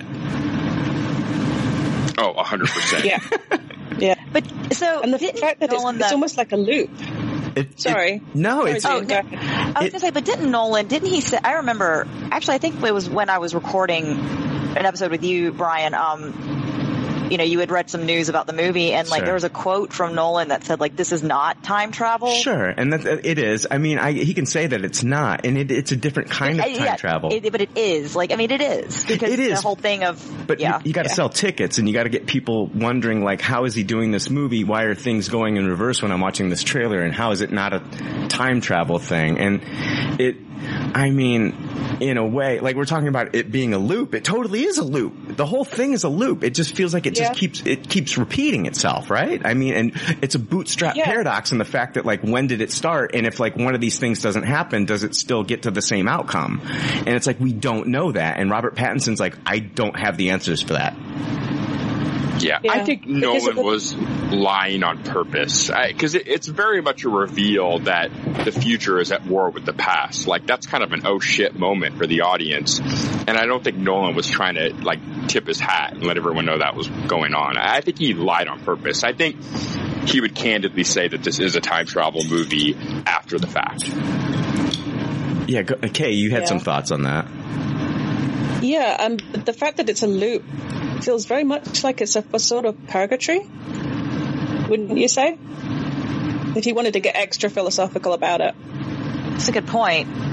You're just stuck in that loop, because he's basically, as the founder of Tenet, he's sending his best friend back to die. But he can't not do it, otherwise the world gets destroyed. Right. So you're kind of stuck in this loop that you're constantly going to be causing... Yeah, because Debicki's character Kat, she saw herself diving off the boat, So we know from the very beginning when you watch it the second time, it's already happened. Yeah, It's already succeeded. I loved it when I loved it when I kind of realized that, like, the woman that's going to be jumping off the boat is actually her. Yeah. And how she was in the beginning of the movie, she's like, I was so envious of her because she seemed free. Yeah. But she actually was free, like when she dove off the boat. So. And how is this movie? No, go ahead, Jake.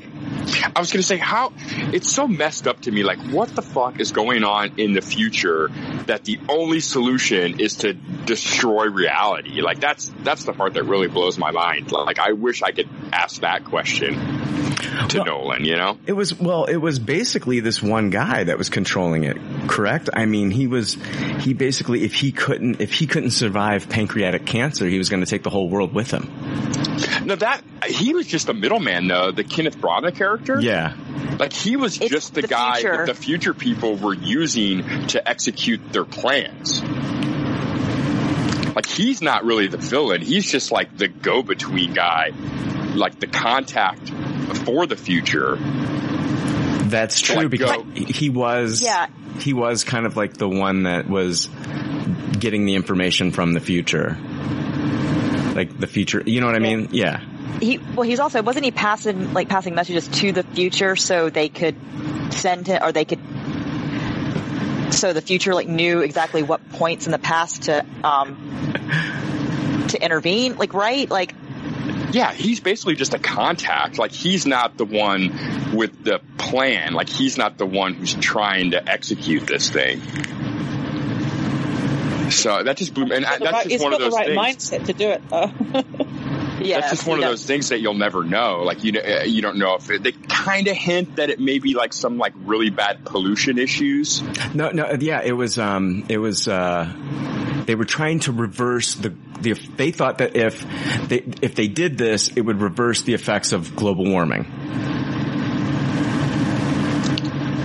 Yeah, it's mentioned. Like, it's fuzzy on a walkie-talkie, and you can't really decide if that's really what's going on. That's just the part of this movie that really blows my mind. And it's like, we're just gonna wipe out fucking reality. Like, that's the plan. But yeah, Jake, that's my question too. But Jake, that's my question too, though. So the future, but you destroy reality, but then how does that help you in the future? I guess nothing is better than the suffering that they endure with whatever happens. There's no loop, and there's no existence at all. Everything's wiped. Everything's wiped out at that point, right? If you're wiping out reality.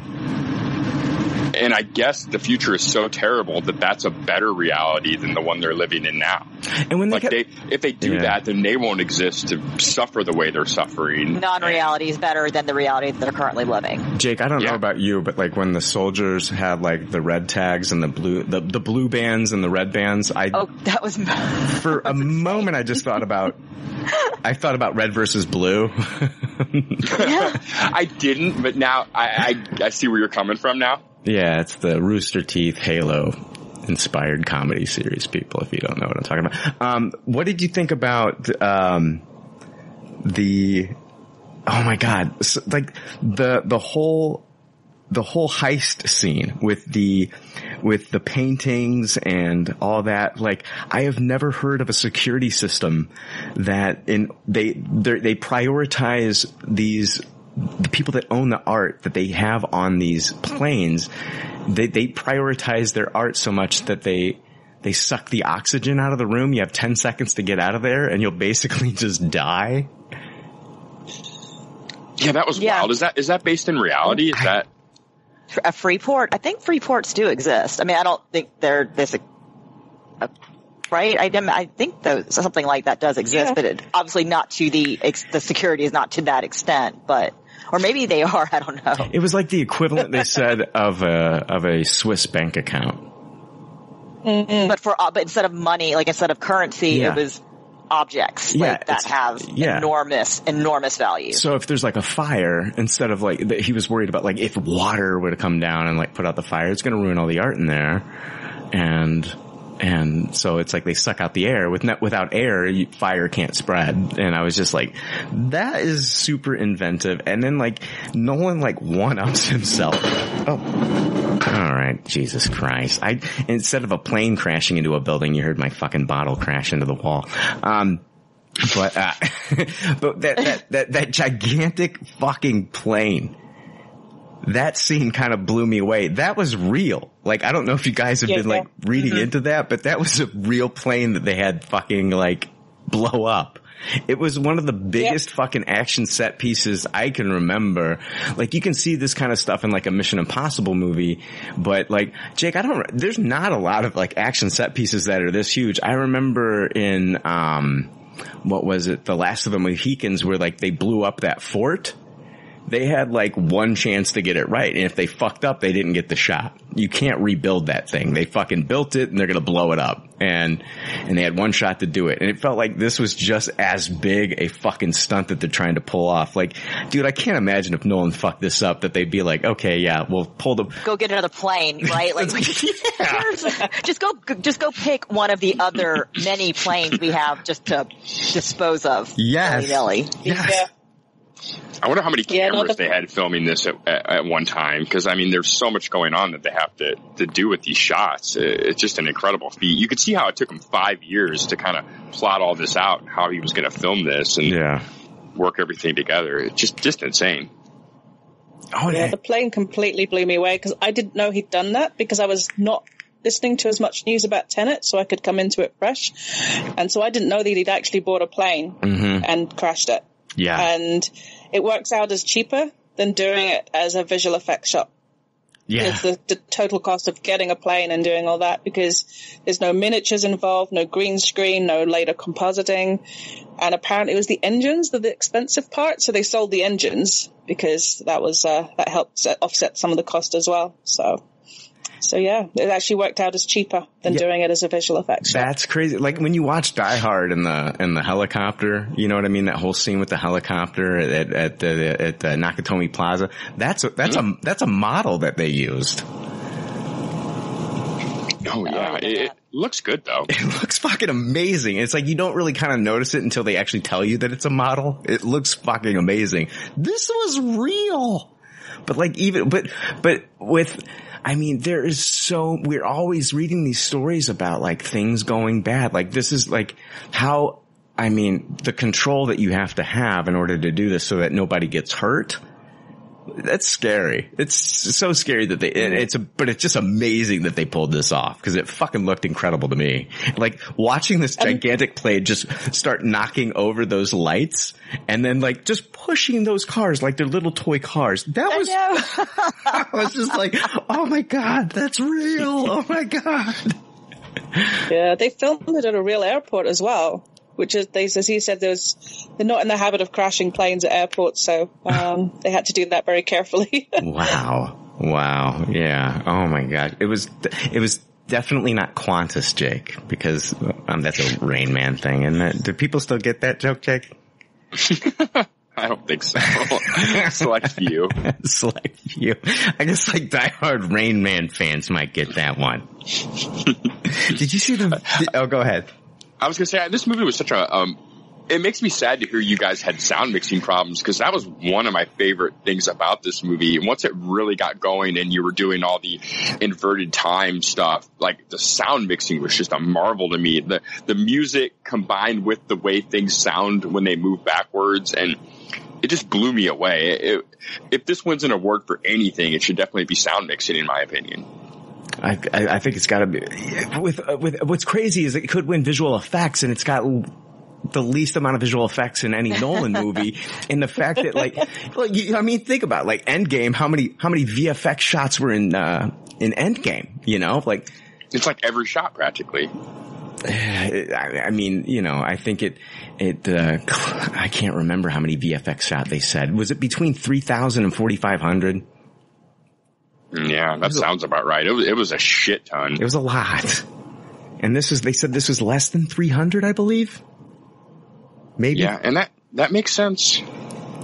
Yeah, he's very sparse with his use of VFX. He likes to try and do as much practical stuff as possible, because he understands it is cheaper. Yeah. And not many directors seem to know that sometimes. Yeah, because I was thinking like once they started bringing back like the practical effects for like the Star Wars films, that I was thinking, Jake, right now I was thinking it would be more expensive to do practical, to build a Millennium Falcon and all this stuff again, and to all the creatures and puppets and stuff like that. So yeah, I think you're just paying less people at the end of the day. Like, it takes so many people to do all those VR effects compared to, what it takes to just do them naturally. It's the amount of manpower would be my guess. Kay might know more than me about that. Yeah, it is manpower more than anything else. But, the phrase "we'll fix it in post" seems to be very, very common on a lot of sets. It's like, this didn't work, we'll fix it in post. And that's why sometimes there's more VFX shots than maybe would have been necessary if there'd been a bit better planning. I kept thinking to myself, I know it's not going to happen, but if Nolan really wanted to do another movie, I mean, we could have Tenet again. He could title it the exact same film, same movie. Because the title itself is basically an inversion. And you could see Robert Pattinson's journey from his beginning. And, that would be cool. I would like to see that. I would totally be up for that. Because I thought, and Robert Pattinson, I'm going to be honest, I have not seen anything that Robert Pattinson's been in except that one Harry Potter movie. Yeah. Like, I never watched it. So so when he was announced as the new Batman, and then you had a bunch of people be upset about that, I was like, I have no opinion because I've only seen him in that one small role. I thought he was fantastic in this. Like, he was so likable. Mm-hmm. He just, very, happy a lot, as much as the movie was very, much about doom and gloom, he was upbeat, and he was fantastic. I don't subscribe to this theory, but I've heard a lot of people pushing it around. Mm-hmm. A lot of people believe that Pattinson's character Neil might actually be Kat's son. Oh, but that seems just a little bit too far-fetched. But there's a lot of people. I read a Reddit thread about it, and really the only thing that kind of pokes a big hole in that is there's never any kind of sadness or drama or recognition when it comes to Neil with Kat. And Kat is his mom. And there's the one point where he's actually, he believes that the protagonist is gonna make contact with her again and try to protect her, and he's like, there's bigger things at stake here. The world is at stake, not just one person. Even saving her from that car. After he gave up the object that they had, he find out that it's not the plutonium-241, it's this other thing. And his character seems to know that it's actually it's more important than the plutonium, whatever the object is, because this character knows basically what it is. And there is no recognition. I kept thinking to myself, we were talking about paradoxes and all this stuff. It kind of reminded me of Terminator, where Kyle Reese is, the best friend of John Connor in the future that sends his dad back into the past to have sex with his mom. That creates him in the first place. Yeah. That's another paradox or something. What if that didn't happen? how is one thing happening without the other? And yeah, it'll fuck with your head if you just think about it too much. So that's what makes it kind of it has to be a loop, a time loop, a Mobius loop or something. It's crazy.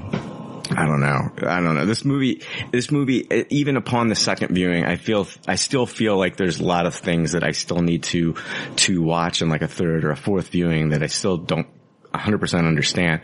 I do want to talk about, Kenneth Branagh's character, and he was a terrifying villain. Oh, agreed. He was one of the best parts of the movie to me. He did such a good job. He's an actor that can a lot of times be very comical and very funny.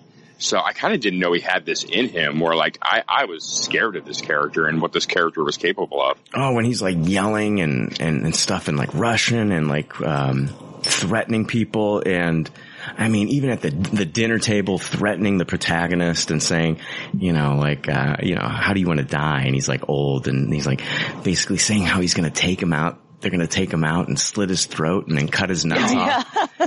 And he's going to be pulling his nutsack out of his fucking throat.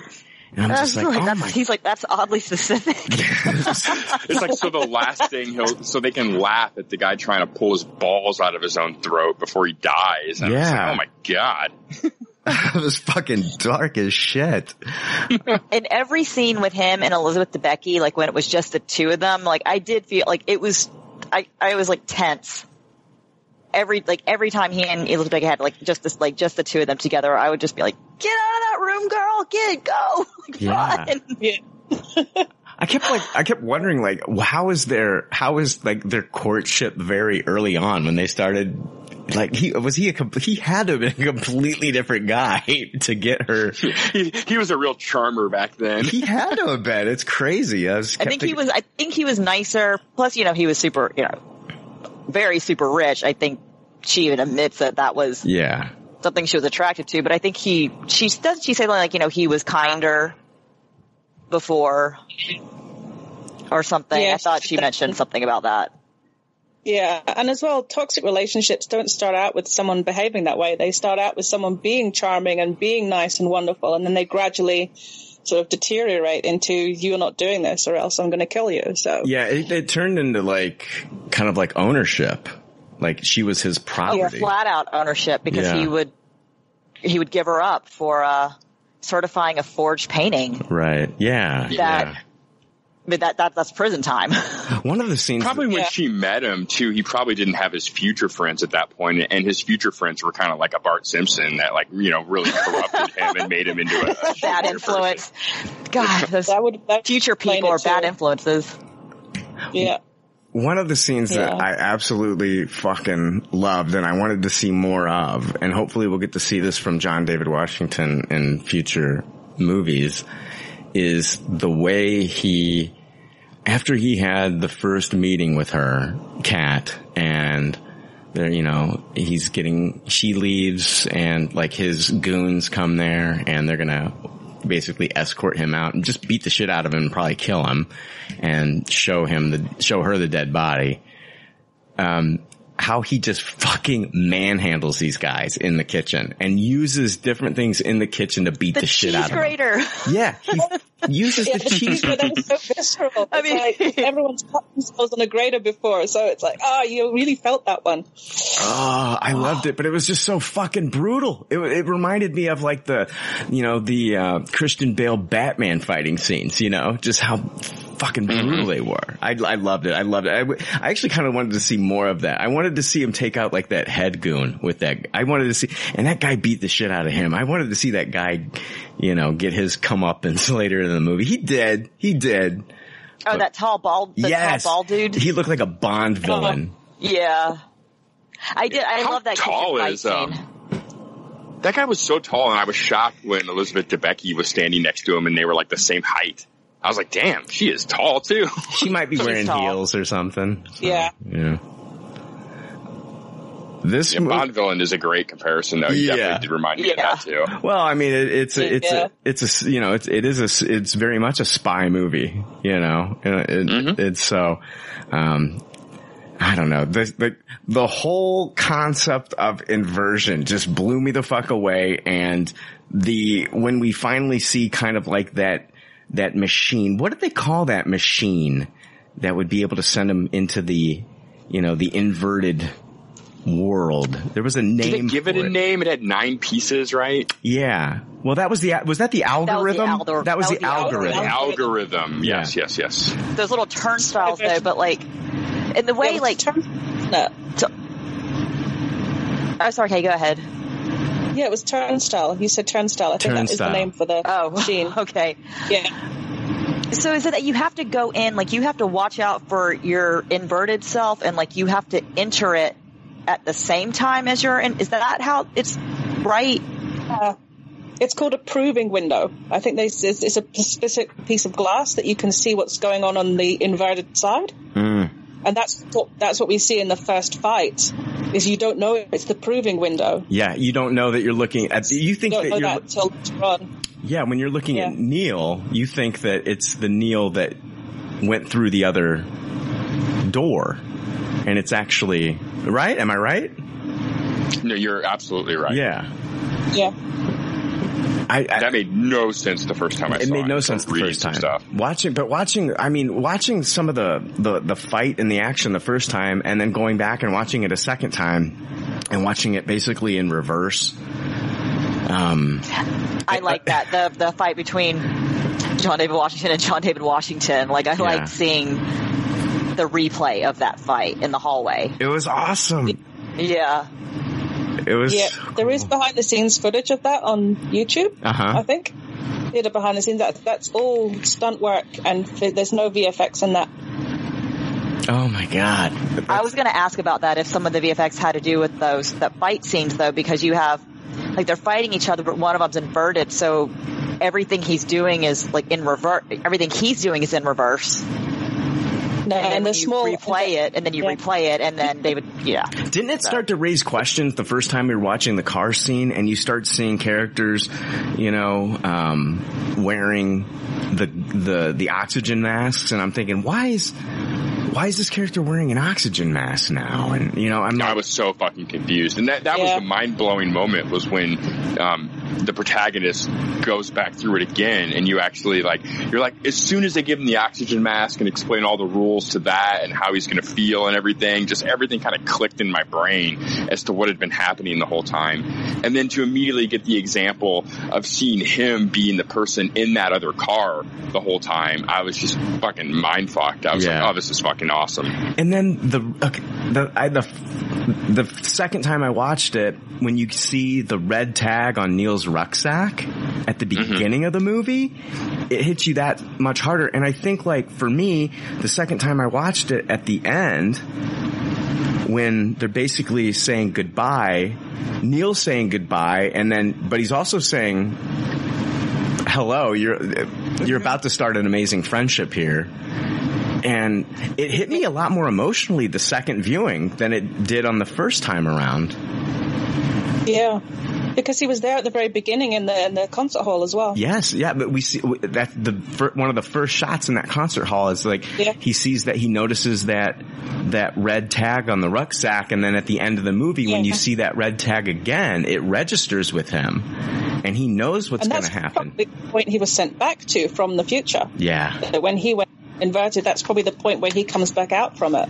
Yes, exactly. Oh, back to the concert hall. The concert hall, and then the explosion. That was where he was sent to. The explosion, and he dies in that. Correct? Yes, because he eats a cyanide pill. Yeah. Oh, yeah, that's it. Well, the cyanide pills weren't really cyanide pills. Well, the CIA top secret mystery version of the cyanide pill. Yeah. The one that doesn't kill you. Mm-hmm. Even though it's supposed to, I guess. So. Oh, man. I loved it. I mean, yeah, right? You're right. It is a complete loop. God. I think that's crazy, though, that the stunt, the fight scenes, though, that was all stunt work. That actually kind of blows my mind. Yeah. How they do? I think. Was it wire work? They said even the stunt guys. No, the stunt guys were having to learn how to fight in reverse as well. Oh, wow. That's crazy. There's behind the scenes footage on YouTube. I'm going to go watch that. So it's well worth watching, yeah. Well, definitely. They show, before, red team and the blue team kind of don't they show inverted members fighting against, ones that are moving forward, and they Yeah, that's when they do the temporal pincer, which is where they attack from moving in both ways in time. The whole finale sequence, that's what's going on there. And it happens more than once. That's not the first time you see that movement. in the finale. Like the bad guys are doing that same exact thing throughout the movie too. You just don't really understand what they're doing until the good guys explain their like plan at the end of the movie. I will, like, for me, I'm gonna give it a Tupperware from me, but I'm also gonna put an asterisk there that I'm letting people know that, you know, this movie rewards you with multiple viewings. I don't think it's a one and done, and I think like that's kind of at the movie's detriment, Jake, for people just going in and expecting to watch like a huge, you know, popcorn blockbuster. But if you know Nolan, you should know better. But yeah, he kind of breaks the mold when it comes to like the big summer blockbuster. You kind of know it's going to take a little bit more thinking, and it's definitely not a shut your brain off action movie. It's the exact opposite of that. So I think this movie will have a lot of detractors. Oh, totally. Yeah, I think as well it's the people are applying normal time travel rules from other films to this movie, and that's probably why they're getting confused. Yeah. I think that's what, see, you know, Brian, like, I think you should put, like, I need to put an asterisk next to my, my taste it, yeah. Yeah, my taste it rating, because, like, now that we're talking about it, kind of going through it, I'm actually, like, I'm realizing, like, I think I enjoyed the movie more than I did when I left the theater Wednesday night. Granted, I went straight from work, like, so I was kind of distracted. Like, I don't think I was in the correct headspace to watch this on Wednesday night, because my mind was kind of still reeling from everything at work. I mean, I definitely walked out of there going, there's no way that my current rating is going to stay that way, because I have to watch this again. I mean, it could go up, like, or it could go down. I mean, it's one of those things. It sounds like it would go up after this conversation. I think it would go up. If I watched it another time, I think it would definitely go up to a high tasted, probably a Tupperware, probably after a third viewing. But I mean, that's what I'm anticipating will happen. But yeah, it definitely requires multiple viewings. It does. I think this movie rewards you with multiple viewings. Go ahead, Kay. Mm-hmm. Yeah, the time travel rule, which the way I understood it anyway, was it's not, they don't take you back to a point and you go forward. It's like you have to walk your way back to the point you want to get to. Yes. Yeah. Very much so. And you get a lot of that with Neo and the whole end sequence. Like, we see Neo move forward and backward like multiple times in that whole end sequence. Because he sees the guy playing the tripwire, so he's walking his way back to the truck so he can warn them. Which it confused me, because it was like he was on the blue team. He starts on the blue team, and then he reverses himself, and like that's when he saves the protagonist. When he saves the protagonist, he's not on the blue team anymore. He's moving forward at that point. And then again later on, he goes back to moving backwards.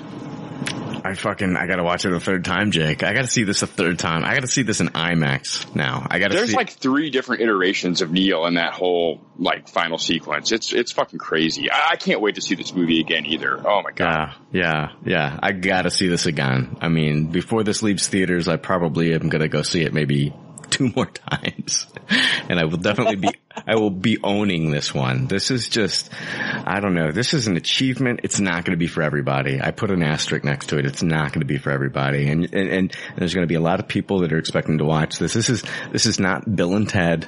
Okay. So you're not getting the circuits of time.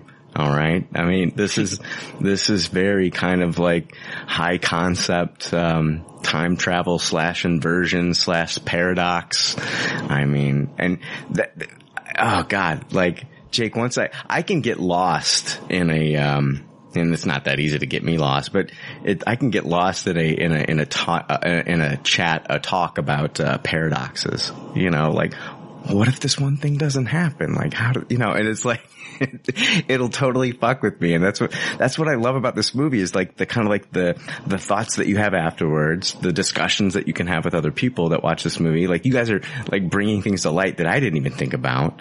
And, Jake, I need to read some of those articles that you read. You need to send those to me. Yeah, I just went on a crazy like rabbit hole, just reading Reddit posts and just different articles from all the different news sites. And yeah, like I hadn't felt that way since Prometheus, where it was just like feed me more. I was like Cookie Monster, just trying to shove this information into my mouth, you know? Mm-hmm. And, Yeah. oh, I can't wait. I probably won't get to the theater and see this movie again, but I kind of feel like with the way the world is with movies that this might be out on VOD in like 3 months. So even less possibly. Yeah.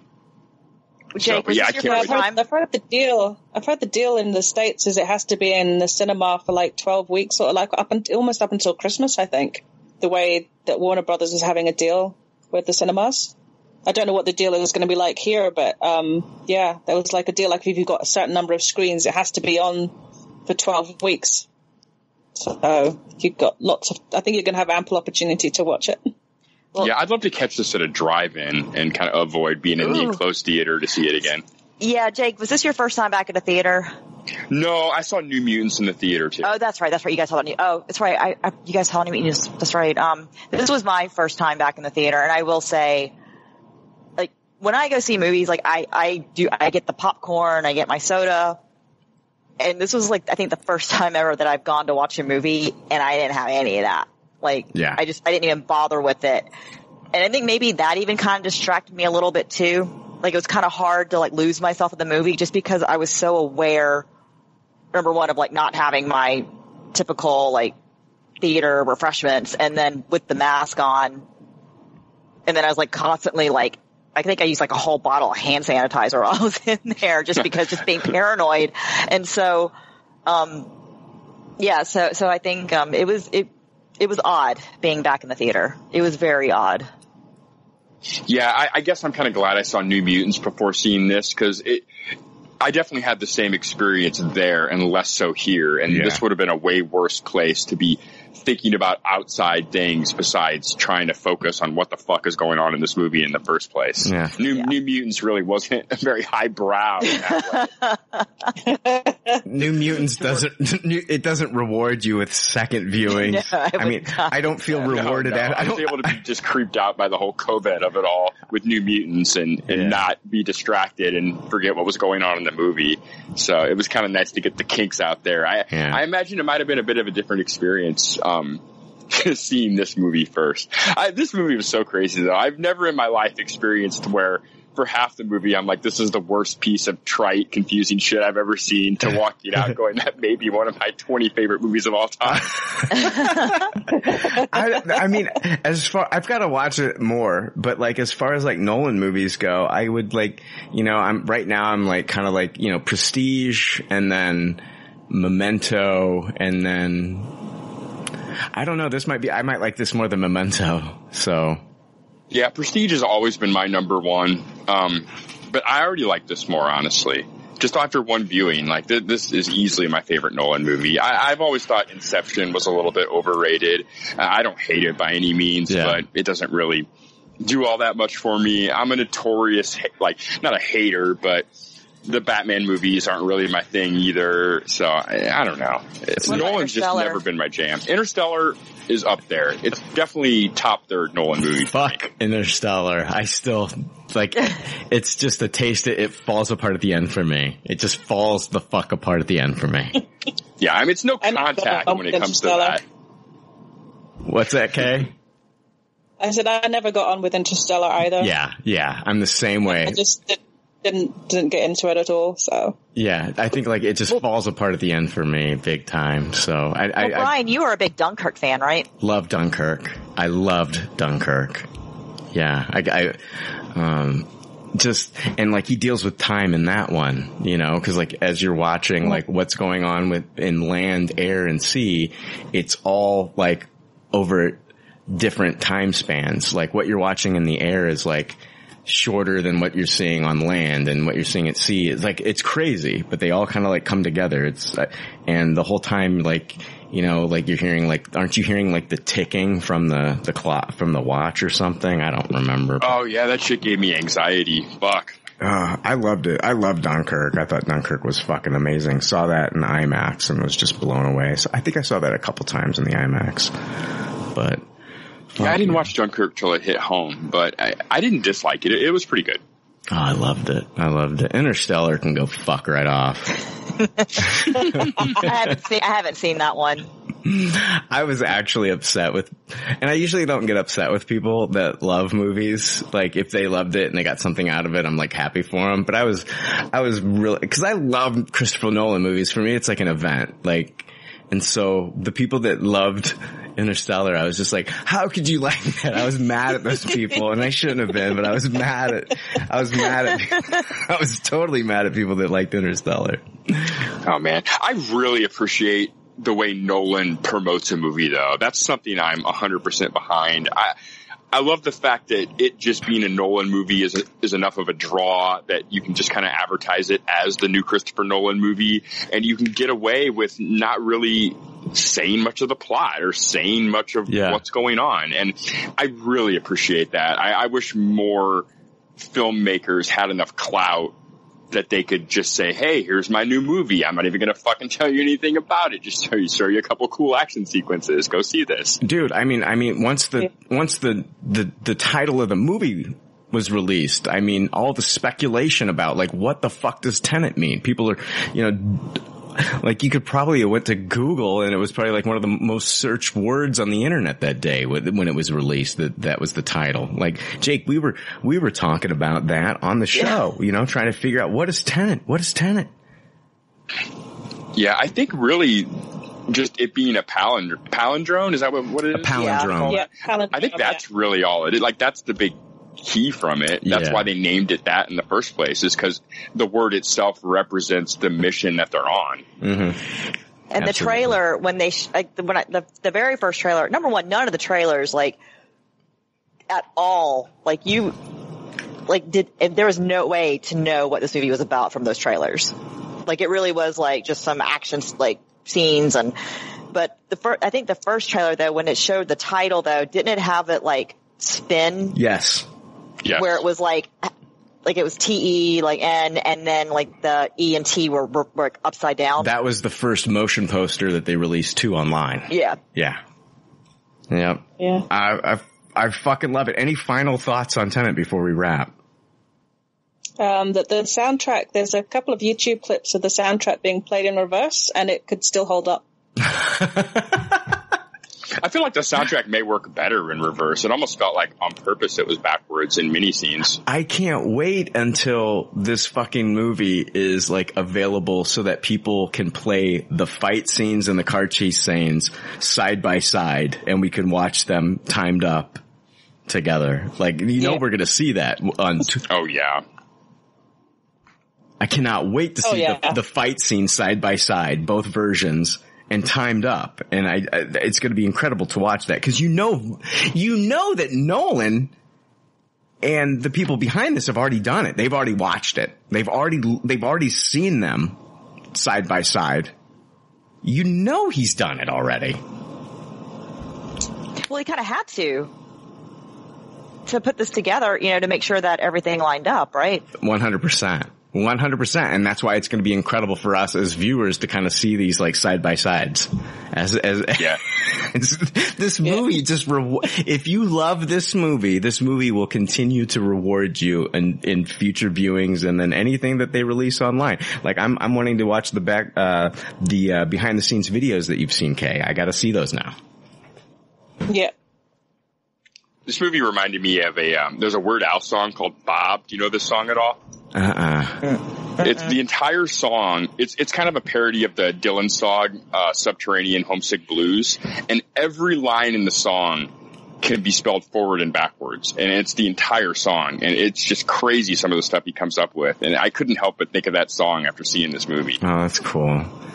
Yeah, I think, what was the palindrome that blew your mind, Jake? In the Weird Al song? No, just in life. I don't know. That's a hard question. For me, it was race car. Oh yeah. Oh, that one's crazy. But man, you got to check this Weird Al song out. It's entire sentences that he does. Okay, I will. It's called Bob, of course, which is a palindrome. Well, yeah. I mean, one of them is like Uzi rat in a sanitary zoo. Oh my god.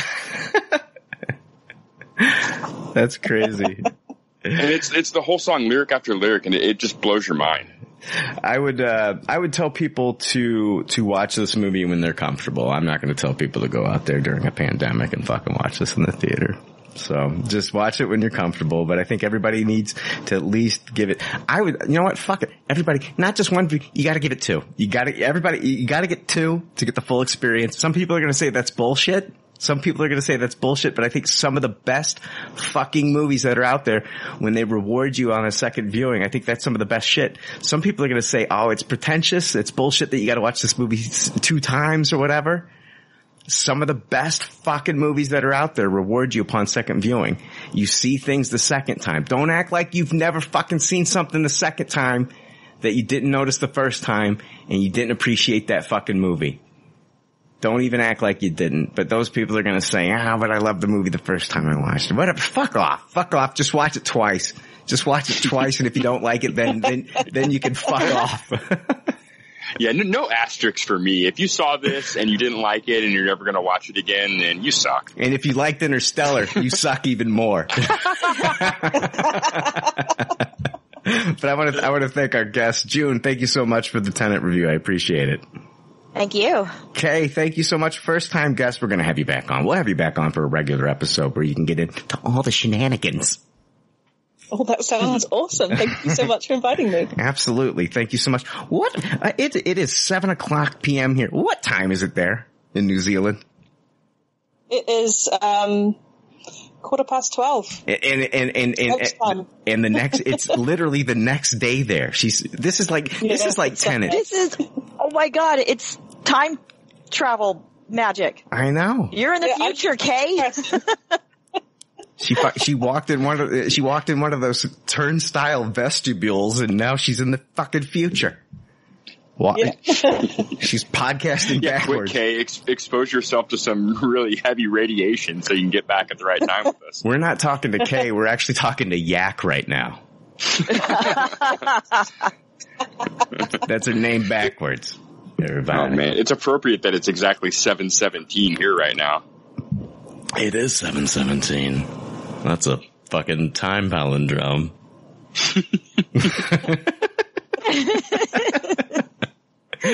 All right, guys. All right. Thank you for listening to our Tenet review. See ya. Later. Thanks for listening to Pop Culture Leftovers. Congratulations. I don't know how you did it. I couldn't do it. You people need a t-shirt saying, I just listened to 2 hours of nonsensical crap. Anyway, if you'd like to reach the Pop Culture Leftovers cast, you can email them at comments@popcultureleftovers.com. You can also follow them on Twitter at PC Leftovers or like their Facebook page. They'd love to hear from you. They're all pretty sad and lonely. One of them is homeless, but I didn't say that. There's already like 7 million podcasts talking about pop culture and all that. Makes us happy like shooting at a womp rat, but it's all been done before. We don't want to be a copycat. We're the leftovers picking up the scraps dropped by the cool kids. It's a trap. Gonna toss it, gonna taste it, do we love it? Hey, let's face it, can't erase it, let's embrace the Tupperware party. Subculture spill over like a vulture, carry over, counterculture, pushover, pop culture, leftover. And we're the uncool kids. What's to say's already been said, leftover. Pretty sure that the only talent is the band that's singing this. Pop culture leftovers. Podcasts that are original and good have already been done before, so we should separate the wheat from the chaff. And we're the chaff, the crap, even though we're the shit. Woo! We're the leftovers picking up the scraps dropped by the cool kids. It's a trap. Gonna toss it, gonna taste it, do we love it? Hey, let's face it, can't erase it, let's embrace the Tupperware party. Subculture spill over like a vulture, carry over, counterculture, pushover, pop culture, leftover. And we're the uncool kids. What's to say's already been said, leftover. Pretty sure that the only talent is the band that's singing this. Pop culture leftovers. Pop culture leftovers.